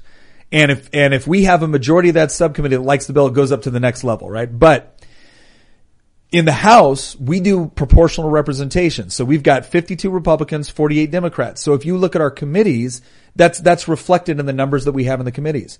The Senate, 19 Republicans, 21 Democrats. You'll go to a Senate committee, they'll have like 9 Democrats and 3 Republicans. Yeah, the federal government's like that too. So there's no way you can get, so even though if you make a good enough argument. Internal gerrymandering. If you make a good enough argument, you might be able to get something out of a Republican controlled House committee because we only got, majority of 2. On the Senate side, they will stack those committees, and even if you could get enough votes on the floor of the Senate, they will make sure it goes to a committee where it will never see the light of day. Do you think that they intentionally have senators pick the committees so that there isn't a Democratic voice because the compounding effect of democracy that like mob rule can take over? No, it's just part of this is whoever the controlling party is in a particular legislative body, they want to be able to control the outcome for what legislation makes it to the floor and what gets sent over to the other body. But the thing is what we did in Virginia on the House of Delegates side, what we said is like, look, there needs to be proportional representation on these committees because it's a more accurate reflection of what the people actually elected. But you can manipulate that committee process pretty bad. And again, it's not every committee, but it's been frustrating. I think it should be like, I talked with Thomas Massey about this. Yeah. We got to do that in the federal government as well. It's ridiculous that the Democrats win by 51% and then they pick all the committee chairs. Yeah. Because that one, it doesn't. And they make sure the ones that matter the most, they have the majority on. Yeah, that doesn't can seem shuffle right. people into the the Republicans can have a committee we don't care about. Yeah. Yeah, it's got to change. So Well, did you guys change it in Virginia? We changed, so we still select, so the majority party gets the committee chairs. I mean, that just happens. It wouldn't make sense for it to not happen that way. The difference is that we don't stack our committees. Like Who picks how they get? The speaker. Most people don't understand how much power the Speaker of the House has. The Speaker of the House has an enormous amount of And power. the Speaker will say you have to pick 3 Republicans and 2 Democrats for this, and so then they look and they decide. In Virginia, yeah, we have, Cool. again, because we have proportional representation, it's like, okay, you're going to have this many Republicans, this many Democrats, blah, blah, yeah. Do you see people change party affiliation on paper so that they can get into a committee when they're actually still the same person? Doesn't work that way. It doesn't work that way. You got to run for the party's nomination, get elected that. You could theoretically try to switch when you're there, but that doesn't happen. Will you propose a bill to pass constitutional carry in Virginia? I carried the bill this year for right constitutional carry. Well, And ahead of then the you. Democrats. So yeah, we had a House version, we had a Senate version. The senators killed the Senate version right away, and so ours didn't go forward. Because every once in a while we'll do that. We'll look at bills. So I carried a lot of gun legislation. I usually do. But Virginia's not so bad. Maryland is a nightmarish. Yeah. The laws up here. But, man, constitutional carry would be something great because we live in the tri-state. And so I live in West Virginia. We work in Maryland. West Virginia is fantastic. Oh yeah, You can conceal carry. You can carry. West Virginia just open. passed great school choice legislation. They've done a lot of good work. Some of the pushback I've heard on school choice is that if everyone has the opportunity to send their kid to whatever school they want in the surrounding area, that a lot of people will go to the good school first, and all these other schools that need students for money are going to go out of business or get worse. This is why you should fund students and not and not a particular building. And again, we've gotten so used to the way education has been monopolized and run by the government that it's hard to imagine another way to do it. But think about the way you buy anything else. Right? You don't have a government store you go to in order to buy something, right? Like let's hear that story about the grocery store. So the way I've described this before is we all agree education is important. We also agree eating is important. So let's imagine that the government at some point said, you know what? Eating is so important that here's how we're going to do this. We're going to set up thousands of government grocery stores all over the country. And then you're going to be assigned a government grocery store based off of your address. Now, when you show up to the government grocery store, you're not going to actually shop for your groceries. Your groceries will be decided for you based off of a government board and the caloric intake or the nutritional necessities of your particular family. Now, if you don't like something in the grocery bag, not a big deal. All you have to do is show up to a bunch of board meetings or go and lobby your state legislature in order to get, a different product into your grocery bag or out of your grocery bag.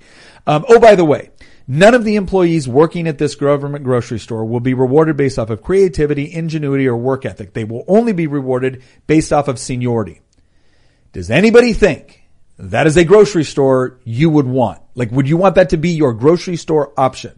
No. Negative. No. I haven't had a single person, surprisingly enough, I've not had a single person yet go, oh my gosh, that sounds like a great idea. But I think, I don't know Utopia. about Ian, but I'm in favor of school choice. I'm interested in learning more about it. But here's the point. I go back and I say, okay, but what I just described is exactly what we did with public education. You are assigned a government school based off of your address. When you show up to the government school, you don't have any say over the curriculum, over the class, or very, very limited say over what you can do. If you have a problem with what's being taught or with what's not being taught, great. Try to reelect your school board or maybe go to the state legislature and try to get something changed there. And by the way, none of your teachers are rewarded based off of how good a job they do. They're just rewarded off of seniority. Not to mention the fact, now again, everyone can then see in that example that, okay, maybe there is a better way to run education. How would that look? And the thing I say was, okay, well, are you happy with the grocery store options you have? Yeah. Are you happy with the options that you have to buy a smartphone? Are you happy with the options you have to go and do other educational opportunities? Yeah. Okay. Well, then maybe that's because when you as the customer of the product or service have the power, the rest of the world is trying to get you to be their customer. Yeah. Okay, the government doesn't have that incentive. I don't need you to be my customer. I don't need you to like what I'm doing. Would the schools be able to be like, hey, if you come to our school, it'll be easier to graduate? Or will there be some sort of government oversight? But here's the thing. Is that what a parent wants for their kid? I don't know. I don't know what they want. I don't even know if they want education, I think primarily. They want them to understand how to learn. They want them to understand how to learn, and then really what they want is they want them to be able to learn the basic, social and economic skills they're going to need to be an independent adult, right? And that's your oversight mechanism. It's not to say you can't have some, government restrictions or guardrails. You can. But the oversight restriction is, no, I as a customer want the best for my child. And now I have the ability to go find what that looks like. That's on the demand side. On the supply side, now all of a sudden you have this huge world where schooling is no longer based off of a government building you go to. Yeah, Khan Academy. Yes. Jordan Peterson, if you could divvy up your $18,000 a year stipend amongst the great creators and educators of our time that are on the internet. Yes. That'd be so great. Did you get to meet Matt Walsh when he came down? I did not. That was great. He rented an apartment, so because they tried basement. Yeah, a basement. They tried stopping him. Yeah. I know the people he rented from though. Yeah. So Matt Walsh was going to speak. They're like, "Oh, you got to be a resident." So he's like, "All right." So he rented a basement, I guess. That was great. Brilliant. All right, let's go to Super Chats. If you haven't already, smash that like button, subscribe to the channel, share the show with your friends if you really want to help out. Become a member at timcast.com. Sign up. Get access to our exclusive members only segments. And your membership will also keep our journalists funded. We'll now go to your super chats. So get your super chats in. We'll read what you guys have to say. Oh, here's an interesting name. Trinidad Shabbat Pressure says, Nick Freitas, big fan of yours from Culpeper, Virginia. Glad to see my rep on one of my favorite shows. Woohoo. Thank you very much. Absolutely. And thanks for saying we're a favorite show. I appreciate it. All right. Joseph La Liberté says, Nick has two great speeches. One about a green beret and the other about gun control. This dude is awesome. I love this guy. He's my hero. Wow. Nice. I appreciate it. You know Ben Stewart? You have a great audience. I know, right? One day I want to get you and Ben Stewart next to each other and break the internet because I think you guys look so similar. They do, yeah. that will break That'll break the internet. Right? I get told I look like the guy off of Outer Banks that's always trying to steal the gold from the kid. I don't know. Stealing the gold. Yeah. The Bros Durham says, hey Nick, why don't you come down to Hampton Roads and rep for us? So don't get me wrong, Hampton Roads, wonderful place. I briefly lived there. But I do enjoy the Piedmont of Virginia. But you've got some good people down there in the Hampton Roads area. I got AC Cardoza and I hung out down there for a few months. Tim Anderson. Yeah, I thought it was a lot of fun. Yeah. Hampton Roads, man. Go hang out in Norfolk a little bit. Virginia's a big place. Yeah, it is. Very big. Let's grab some super chats. David Sanchez says, 5th time trying to super chat. Well, I got you now, buddy. In the future, if Biden does nothing substantial to protect, what does that say? To protect the world? What, I don't know. You think there is anything the next Congress election can force him to address or aid Taiwan? I don't know. I think there's like a typo in, you tried 5 times, but there's like a weird typo. I can't read what it means. Yeah, that is strange. Is there anything the next congressional election can force him to address? I don't know if so much it's about the congressional election. I think it's public pressure. And if they see the polls, clearly the CDC is now announcing, we're going to pull back on the masks and everything. Yeah, because they know they're spiraling. Oh yeah. I thought it was funny that it wasn't the medical science that changed on Max. It was the political science with respect to the polling that caused them to finally wake up to the fact that maybe this is not a good idea. Hey, we're going to lose an election, huh? Yeah. All right. Gun Griffin says, for Nick, in Vietnam, we weren't prepared for insurgency warfare with General Westmoreland attempting a conventional war. After 60 years of regular warfare, are we prepared to return to conventional? That is a great question because he's absolutely right. For the last 20 years, we built a military around the idea of counterinsurgency and initially a little bit was UW, but mainly it was counterinsurgency. Now it's getting back into the realm of actually trying to fight a large conventional conflict. And we can see the potential for something like that happening with Russia. I think we can recognize the potential for something like that happening with China as well. So I will say that I know it was a concern that was being addressed, but I mean, let's face it. The United States military has a track record for fighting the strategy of the previous war. And so there's always going to be a learning curve that takes place when you have an officer corps or an NCO corps that has grown up in kind of one style of fighting and then you move into a different style. It can be difficult. The one thing I will say is that while the United States military has not always been the best at predicting the next sort of tactics that will be necessary for the next conflict, it does have a track record of adapting usually very quickly in order to overcome. So. Here's a good one from Vash. He says, you and others keep saying Trump would have been better. I need to remind you Hong Kong fell to China under him, so I'm not so sure.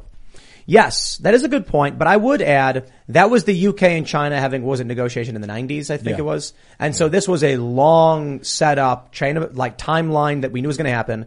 And it was all done through a legal process with the UK and China. And there were protests. But it's not the same as, Russia invading a sovereign nation. Yeah, I mean, I think it's important to understand at that point, Hong Kong was part of China's jurisdiction. There were certain agreements with respect to how their government would be run for like another 50 years. That's a little bit differently than the full-on invasion of a sovereign country. I mean, but again, it still was horrible. Random username says, when Trump says he will bomb the golden turrets, he's talking about bombing churches. Yes. I should have clarified that. Maybe I assumed people understood. He's talking about the steeples or whatever. The spires and stuff. He was talking about blowing up churches in a civilian city. And maybe Vladimir Putin was like, this guy's nuts. This guy's nuts. Yeah. Yeah. A little nuts. Yeah. Man. Brooke Harrington says, I have a coworker with family in Russia. I'm told they were bombed by Ukraine first 2 days ago. Any validity to this? What? I don't know if that's true. I can tell you this. With RT going down, you better believe in the West they're going to try and restrict information coming out of Russia, and you better believe Russia's going to try and manipulate you into believing they're being victimized. I think I think both of those statements are absolutely true. The one thing I would question is I don't know what it gets Ukraine to be the initial aggressor with Russia. Oh, for sure. Yeah, that's insane. I do not know what would. Yeah. Yeah. All right. Marco says, I am from Norway. Russia has always done military practice outside Nordic Sea for like 20 years. Never been problematic. Even Russia helped Norway under World War II on the Nordic side of Norway. Interesting. I love the history of Russia and the United States is great because it was like we were enemies, but we worked together to defeat a common enemy. And that's what we should be doing today. Gosh, what the heck? Yeah, well, the story of East and West Germany is, the story of the Soviet Union, brutal. Yeah. You ever hear the story of Tetris, the video game? Oh my gosh. So that long. There's an urban legend about the guy. We've all dated ourselves. Go ahead. Basically, there was a game in Russia they were playing where you would take the Tetris shapes but just place them, and then some dude made the block falling version. Yeah. And it's like, how do you in Russia make a product that can be commercialized internationally? How does it even work? Yeah. And so I guess like Russia was communist and they were like, it's communist, so we get, but apparently everyone in the West just ripped them off anyway and there were like lawsuits. Crazy story. Wow. Mm-hmm. There's Yeah. a 2-player Tetris on the NES that got sued into oblivion. It was made by some other company. That was always crazy to me. Like, why would anyone respect an international lawsuit during a Cold War? Yeah. You know, some guy's like, I made a video game. It's like, well, he won the lawsuit. Right. Yeah, it's like the bureaucrats are still trying to make money off of it. Yeah. That's what war is for those guys. Let's grab some more super chats. Oh, people are saying my camera's blue. Yeah, I don't know why that It happens is indeed. sometimes. Yeah, I'm well, aware. I am blue. Dabba dee dabba die, says Fix it. Josh. Thanks, Josh. Eiffel 70, Correct. Eiffel 77, I think. Yeah. Is that what it wrote was? that song? Yeah. They wrote that. They brought it back for one of the Iron Mans, right? I love that song. CJ says, when Trump took office, ISIS was the top foreign policy issue. He set aside our differences with Russia to solve that problem, and the deep state hated it. Meanwhile, the Minsk agreement stewed. Yeah, because I think the U.S. was hoping that ISIS would destabilize Syria so that we could get a more favorable regime in, and then we could build our pipeline through Syria. Mm-hmm. But Trump getting rid of ISIS, while the right thing, well, yeah, I think the bureaucrats, the military-industrial complex were upset. Weird stuff went down with ISIS and the Syrian rebels. I got to tell you that. Yeah. Clarify too, it was Eiffel 65. Oh, There that you go. song blew. Some number. Great song. C. Griff says it's time for the U.S. to leave the UN. It's nothing but global bureaucracy and sanctions, which never really do anything to determine countries like Russia and China. So here's where I disagree. Deter, The probably. UN Yeah, does deter. a lot. Like, for instance, they will write strong notes of protest They do, yes. to Israel. And may Like, I just that's- add, before we continue, I've heard they've wagged their finger about the UN. Relentlessly. and shaken their fist quite Yes. fiercely. Mhm. Stomped their foot, perhaps? Guys, the UN Security Council resolution concerning condemning, Russia for the invasion of Ukraine has failed due to the Russian vote, and China has abstained. So the UN is doing great You're stuff kidding over me. there. Yeah. Oh, no. What it's do great. Good you work, think we should get out of UN. the UN? Well, not Yes. not only have they done great work there, but they have done great work for the parking situation in New York City as well. Yeah. Oh, This is the, Yeah. no, like I honestly, and again, this is someone that I'm all for foreign engagement. I think it should be primarily economic and cultural, as little as possible. But I look at the United Nations and what is it doing at this point other than giving an air of legitimacy to brutal dictatorships that don't have genuine democracies, are regularly trampling on people's civil liberties. And like the number one thing the UN does is pass resolutions condemning Israel. Like I have a hard time seeing the point. Are you familiar with the non-aligned movement? No. Isn't this amazing? It's the other UN. It's global. It's 120 countries are in this non-aligned movement. It's the countries that aren't in the UN, basically. All of Africa, South America. I think Mexico's in it.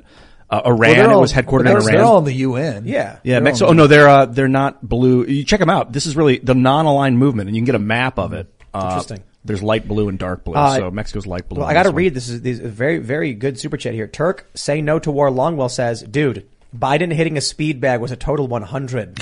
Wow. Critical Great, success, yeah. Ian. Good stuff. Biden hit his. Oh yeah, for sure. Thanks, Turk. I got you, B. All right. Thrawn says, can't show you Joe Biden hitting a speed bag, but I've seen a few pics of Hunter hitting a speed ball. Oh, That's right. That makes Correct. sense. I'd be Yes. fine with a deep fake of That Biden makes hitting a sense. speed bag That'd at be this fun, point. yeah. I just want to see it happen. A video. Really fast, like you see his muscles twitching in good his arms. propaganda. Something Yeah. from Rocky 3, but Yes. with like Going up Biden's head on steps. it. Yeah. Kevin D. Sturmtruppen Gunn says, the Vietnam story you are referring to is Operation Wandering Soul. There's plenty of uploads of the actual declassified tapes the CIA made to blast on speakers. Wow. Supposedly gave U.S. servicemen a bit of a fright too. Oh, that would be so Creepy as cool. heck. Wow. I think we should just do that in our woods right Yeah. outside. Yeah. That's a good We've idea. got Good big idea. speakers and just Yeah. play like wailing And then just sounds. act like you don't know what your shouldn't have neighbors are questioned talking you, about. Tim. Yeah. Like, did you hear that thing? I'm Like, sorry, I have shouldn't no have clue. done it. Yeah. People Or like apologizing to you for what they did and stuff. Yeah. Would be hilarious. I shouldn't have broken into Tim's house. I'm sorry for betraying him. Trapped. Don't drink the water. Oh my gosh. All right. Dragon Lady says, evening, y'all. No cast castle today? That makes me sad. Need my bucko fix. Oh, Here, gosh, Team me Kitty. too. Yeah, Nick Yeah. was sick. I just hugged him earlier. Yeah. Yep. Oh, Nick wasn't feeling well today? Yeah. No, he was sick the other day. So yeah, go to youtube.com/cast castle if you want to see what it's like inside the cast castle operation, how How you make How the sausage is made. Yeah. The sausage. It will shock and devastate you. It's horrible. Yes. No, I'm just And kidding. That's why I showed up today. I was told there would be sausage. Yeah. Oh yeah, it's true. You were He right. was. I'm sorry. there's leftover pizza from Papa John's. Close Oh, there you go. That's good. And a lot of chicken nuggets or whatever. True. Chicken wads. Chicken wads. Yeah, wads of chicken. We buy their just wads of chicken. All right, let's grab some more. Super chat. Uh-oh. People are mad at Ian. Mitch Marco says, I don't know what's more annoying, Ian claiming to love the art of movies despite not seeing a movie made in the last 20 years, or getting caught up on words that have nothing to do with the root word. The root word? The root word. Root word. The second Still one's love more Ian, annoying. though. The one where I get caught up in words is more annoying. It's more annoying. Okay. All right, no, here's a good one. Jay Schartzer says, Tim, bring Lex Friedman on when he's back. He went to Russia to talk sense to Putin. Oh, good. Oh, Don't good know for if that him. will work out, but he's a smart guy, so who knows? Love Lex. I mean, yeah, I'd love to, but Lex is a super busy guy. Yeah. You know, people who already have shows, you know, you gotta work around their schedule, and especially someone like Lex, he's got a big show. But I will say sometimes it's more important. I think you would come on and report the conversation and talk about it. Now's the time. Lex is always invited. Yeah. Of course. Yeah, he hit me up once about, you know, doing something with his show, and then never happened. He was too busy. Love him. Yeah. Well, no, I was. Oh, I Yeah, thought because he he was. hit me up, and I was like, bro, I don't know if I can do it, but Not even Tim went with the power play there. I'm sorry, I'm busy. I can't go on I'm too your busy show. for this. No, Alex is fantastic. I'd great, love yeah. to, but I was busy, and then I got back to him, and I was like, you know what, I think I can do it, and he's like, now I can't, and I'm Now like, I can't. you know, like hit me up anytime, man. It'll be a great conversation, but I'd love to have him. That'd be fantastic. All right, Adrian says, do you know anything about the Ukrainian U.S. biolabs that Russia hit? Love the show. Keep up the good work. I don't think they did. There was a meme showing a map saying, like, here's where all the biolabs are, and here's where Russia attacked, but they didn't line up. We talked about this Yeah. last night. Yeah, the after Yeah, show. they didn't line up. I'm no fan of Snopes, but Snopes pointed that out too. Like, the maps aren't the same. Like, the attacks aren't in the same That's places. Ukraine, Pennsylvania. It's a different. It's different. Yeah, it's a little different. Yeah, so John Boy says Lex Friedman announced today he's heading to Ukraine to speak to friends and then to Russia to speak to Putin. Don't think it's possible, but if he does, it's crazy. Your thoughts? I think it's a bad idea. For Lex, I'd say it's a bad idea. Oh, I don't think so. He's been planning it for a while with Putin. At least he talked about it a couple weeks ago. So he's Before all this actually stuff. with Vladimir Putin. Yeah. That's good then. That's absolutely fantastic. That's idea. crazy. Absolutely. That's I'm thinking about him going into Ukraine because I wouldn't. you gotta have a certain understanding of urban conflict. I mean, you know, what are your thoughts on war? Would you recommend? I don't know Lex's background, but Would I recommend urban? Out of all the conflicts, would you recommend? No, I Urban. mean, like, would you? Lex Friedman's background, I don't think is in conflict. I don't know if he has that experience. Like, I personally wouldn't recommend somebody to go into a conflict if they don't have any experience. No, it's generally a bad idea, especially something like this where it's very fast moving. You're going to have a lot of, again, as the Russian lines move forward and you have like pockets of troops that are in urban areas as they hand out, like, you know, weapons to their civilian population to be able to fight back.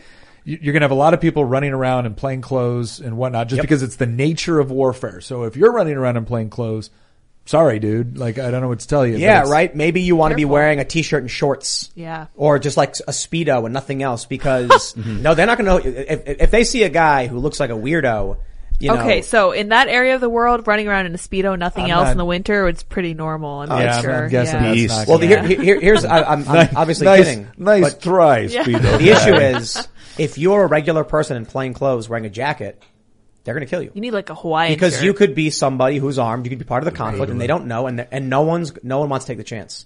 If they don't know you and you're not from their neighborhood, Oh, yeah. don't expect to get like Well, don't expect to be able to walk You through can't there. speak the language either. I mean, that's a Yeah. huge. I was in Maidan during the protests, in 2013 and in 2014. And I eventually got to the point where they built these massive barricades around, Independence Square or whatever they call it. And, I was walking around with my British, producers from Vice. We walked out. When we came to walk back in, we got surrounded by like 15 Ukrainian guys who were yelling at us in Ukrainian. Yeah. And the only thing I had to do was say like, American, speak English. Yeah. Sorry. And then someone came in and started speaking Ukrainian and backed them off. And they were like American journalists. And they were like, please, come in. Yeah. But the guys with me, I'm like, they're British. They're not American. They can but stay. it was cool. And we actually got to talk to a former Soviet general. That was super cool. But, when you go into an area, you don't speak the language and they're all yelling at you. Let me tell you, man, I was in, Turkey and we went to this neighborhood. They call it like the last anarchist neighborhood of Istanbul. We tried, there was a street where the anarchists were throwing Molotovs at cops, and the cops were, holding the line and firing less lethals. So we went around and went, on a side street to try and go in, and it's me and a guy with a camera and another producer, when all of a sudden a whole bunch of Turkish dudes run up to us holding Molotovs, screaming at us in Turkish, and one guy holds a Molotov cocktail right up to the side of my face. And my response, I put my hands up, I said nothing, and I just nodded, and I slowly turned and started to walk away. The guys I were with were like kind of more excited. Yeah. And I was just like, as we walked, I was like, guys, don't try and speak English in an excited way to somebody who doesn't speak English or is not speaking English to you, because the only thing they hear is you going back at them, and they might think you're aggressive. So just, put your hands up, nod, and then just walk in the direction they point. Yeah. I would just say, man, Vice sent me on some, Vice had sent me out a couple times into conflict with producers who had no conflict experience. Oh boy. And I just want to say it is Exciting. Maybe the most stressful thing I've ever experienced is knowing that I'm responsible for the life of someone. Yeah. Because that doesn't know what they're doing. And that's putting me in danger. Yeah. Man. But Vice is also, to their credit, sent me out with people with way more experience than I have. And one of the most heartwarming moments was when I was in Ferguson and the first gunshots went out. And I'm already on the ground, and I look to my right, my producer's already on the ground as well. Yeah. And this is a guy who had been trained in firearms, who had, been to war, because Vice has some good people. They really do. And I was just like, yeah. I looked to my left, and there was a guy from ABC News standing up looking around, and he goes, "Those fireworks?" And I'm just like, oh man. I felt bad for the guy. You ain't gonna make it. But you know what I say to them? Do you see anyone holding fireworks? Yeah. I would think of fireworks. Do you see anyone holding guns? Celebrating. Yeah. Make an assumption. Yeah. Man. That's what we call deductive reasoning. Yes, indeed. It's crazy though. Like, I've been on the ground with people where the gunshots ring out and they stand there like it's just fireworks. Yeah. Where do you think you are? You know what's kind of an aside of that? It's because a lot of people, again, one of the benefits of especially growing up in the United States is most people, not everyone, most people have grown up in an environment where they really haven't had to experience any sort of conflict or deprivation. Or gunfire. And so it's this idea of like, well, that can't be that. Like, no, it actually can be. That's the craziest thing too. As much as America is this gun country, people, urban liberals have not heard a gun go off. Mm-hmm. They've heard movies where it's like bang, bang, pow, pow, or silenced. And then you hear a 22, and somebody who's never heard a gun would be like, "Is that a firecracker going off?" Yeah. And it's like, no, that will kill you. Yeah. Yeah. Man, who was it who said you can conquer a nation? Was it Bannon? You can conquer a nation with 1,022, rifle, like Ruger 1022s. Interesting. Was it Bannon? Maybe it wasn't. No, we were talking to someone who's like, 1,000 Ruger 1022s can take over a small country. I'm like, it's a weapon. Yeah. All right, let's grab some more super chats. V Rise says the ghost of Kiev has been proven to be fake, yet many leftist communities online acknowledge and blatantly say they don't care that it's fake. They are still going to believe it. Thoughts? I have not seen any evidence saying it's fake. I'm not saying I've seen any evidence to say it's real, to be completely honest. They're like, this is the ghost of Kiev. And I'm like, that's just a picture of a fighter jet. It's one picture. Yeah. Like, how is it evidence of any of this being true? Yeah. So, sounds like manipulation. As far as I can tell, it's not been proven or disproven to me. Thinking about like, what's his name from, World War II, the British guy. I don't know why I'm blanking on that. Yeah, that does not narrow it down. The British Prime Minister. Winston Churchill. Yeah, Churchill was like, there you go. it was all about morale, more like mentality, propaganda, and keeping people sane, like giving them motivation. He had no idea if they were going to win or lose, but he would tell them they were going to win. Yeah, yeah. And every night. Here's a good one from Damian Simmons. In Revelations, the dragon gives power to the beast. The tail of the dragon will rain down on 3/4 of the world. Could China be the dragon and the beast be Russia? Maybe. Interesting. The dragon is humble, I'll tell you that. I don't know. What do they call China, Russia? The dragon bear? Yeah, dragon The bear. dragon bear. That's what we call him. The bear. Brick Muppet says at least one letter of marque was issued in the Civil War. They are now banned by international treaty, Paris Declaration. U.S. never signed that treaty. Okay. I was thinking of this earlier. If the hackers are the I modern day. didn't realize the Civil War, but that's a good, yeah, I thought it was Madison was the last one. All right. If the hackers are the modern day pirates being hired with letters of marque, then what about the people that are controlling the algorithms at the top of the companies that are being paid to change the algorithms? Are they also pirates? Are they being hired? Like CCP is controlling TikTok, and in China, this is what I've learned in the last week or so. the algorithm is showing like science, technology, It's just media. They're showing media to the people. No. The analogy here is just that's the media. In the United States, the media was completely on board with the war effort, and the government would go to them and be like, "Don't report these things." And they'd be like, "You got to cheat." So should we consider them pirates, like for hire? No. If they're doing what they're told. We were talking about aggressive action toward there's a long time relationship between governments and media where they'll essentially say, restrict certain information, or they'll classify it a certain way so they can't report it, or they'll just voluntarily self-censor. But letters of marque, that's more, it's like, I'm going to take this hacker and I want this organization tracked, and the way you're going to do it is, and again, I want you to hack all their bank accounts, and if you hack their bank accounts, you can keep some or whatever. Or not even that, be like, here are the targets we want hit, and we won't come after you for hitting them. Yeah. What about like, we want you to show this algorithm here and this algorithm here? But you're talking about massive corporations that work with government. Yeah. That's not the same thing. Yeah. So, think of a mark as almost like a bounty. Yes. That's a good way to say it. Yeah. Okay. So if the U.S. government has a bunch of corporations that produce weapons for it, that's just the Crown's Bowyer or whatever. Probably the most famous like privateer in history, Sir Francis Drake. Yeah. I'm concerned that a corporation won't become, go after one of the bounties. I wonder if that'll start happening, that governments will pay corporations to take mark. They don't need to. You have a group of 3 dudes hanging out in an apartment in Moscow, and the government is just like, oh, won't someone rid me of this priest? Wink, wink. And they go, you got it, boss. Yeah. And then they do it. And then Russia says, oh, those pesky hackers, why would they do this? Yeah. Can't get mad at us. We'll arrest them if we find out who did it. Yeah. And then they don't. Of course they won't. Who done it? Yep. They want to be able to disavow and say we had nothing That's to do right. with it. You can't, don't look at us. Plausible deniability. Well, and there's overt and covert letters of marque.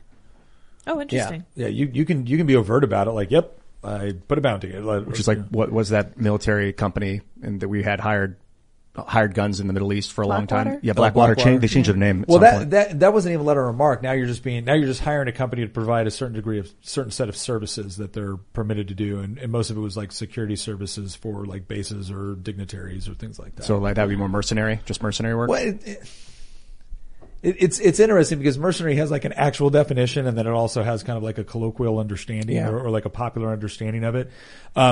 So there was like a lot of what we think of when we think of mercenaries is like literally like the Swiss Guards or something like that, where you have an element of soldiers or troops that will essentially fight for the highest bidder or whatnot. Then you have people that are paid to provide, military services. But it's not as if they're just going to the higher bid. It's not like you just go to whoever. It's not like one day we're working for the U.S. government, and the next day, the cartels. Who knows, right? So I think there's some distinction between the two, if that makes sense.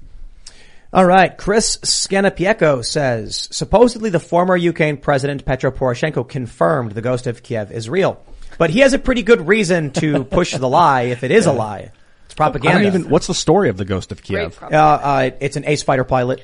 Took out 6 Russian fighter jets in dogfights over Kiev. The videos show there's dogfights happening over Kiev. Yeah. And I've just not seen any evidence that this is a single pilot who took out 6 fighter jets. But cool story. Oh yeah.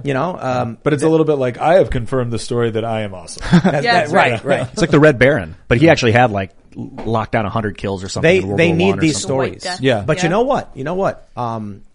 It just goes to show that the hero's journey, the story of strength and masculinity, resonates with people. Yeah. They're making modern day heroes. I'm all for it, man. I mean, the Ghost of Kiev is a cool story. If this is someone defending their home, it's not an invasion, it's defensive. Yeah. And it's the underdog fighting back and taking out the aggressive force. I'm like, it's a cool story. Yeah. And if at the end of the day, it's going to inspire some kids to be better people, to defend their families, their friends, their homes, I dig it. You know what I don't like about aggression and defense is that you can have a country that is meddling other places with like technology and not sending a troop, and then you're basically the aggressor at that point, even though you haven't moved a troop. And so if you get attacked, you can't claim that you're defending yourself if you were out there screwing with people and now they're retaliating. I don't think Ukraine was invading Russia. I don't or anything know. like that. Well, the U.S. has been meddling, and I think it's like a proxy. Yeah, but And look, Putin as wants much the as land. I think Joe Biden's crooked with, the deals he's worked and the illegal quid pro quo and all that stuff, trying to buy favors and influence with cash, Vladimir Putin had every opportunity to do the exact same.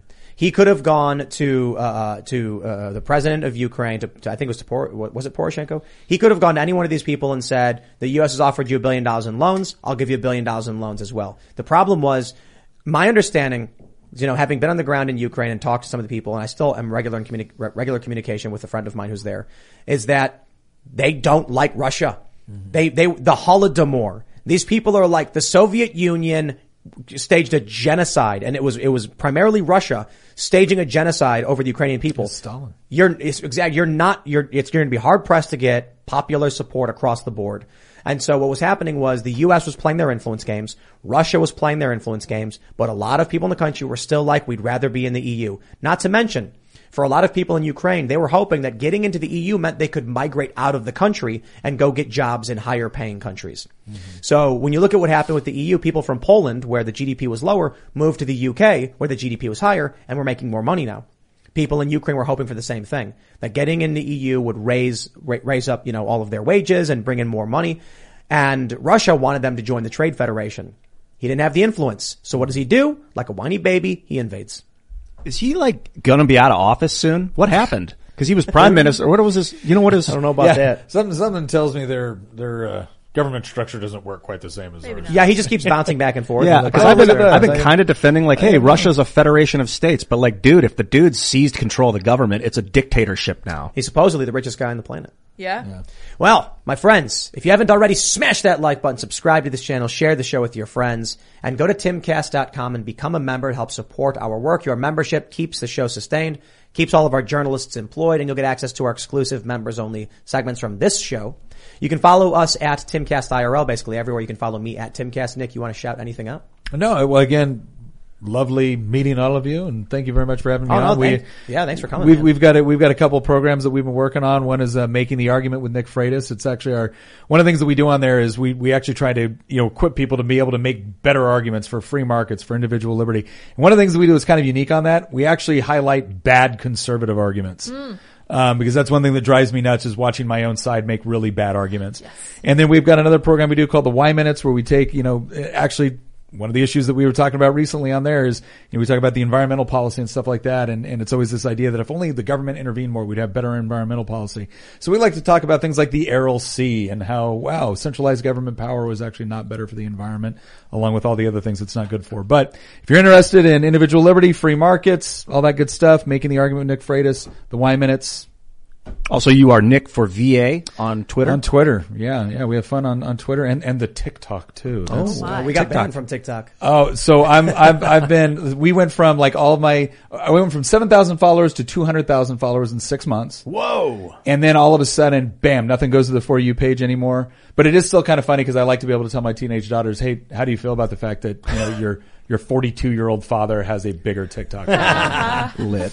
They banned us. I think it was because of Alex Jones. It was. We had Alex on. I don't care. Whatever, yeah, man. I'm fine with it. Yeah. Well, hey, I'm Ian Crossland. Check me out, IanCrossland.net. I'll see you guys next week. And thank you guys for tuning in this evening. I really enjoyed our talk with Nick Freitas. I forgot to shout out the sign behind me that looks a little crooked. It's actually not. They made this amazing sign for me. I need to shout out the company that made it. Ian also has one, and then we have the Timcast one. Mine has my cat in the @ sign. That's Dip. You can find more of him on my Instagram. Way too much of him on my Instagram. Anyway, I am Sour Patch Lids on Twitter and Minds.com. We will see all of you over at youtube.com/castcastle, which will be up tomorrow. And then we'll be back Monday. Thanks for hanging out. We'll see you all then. Bye, guys.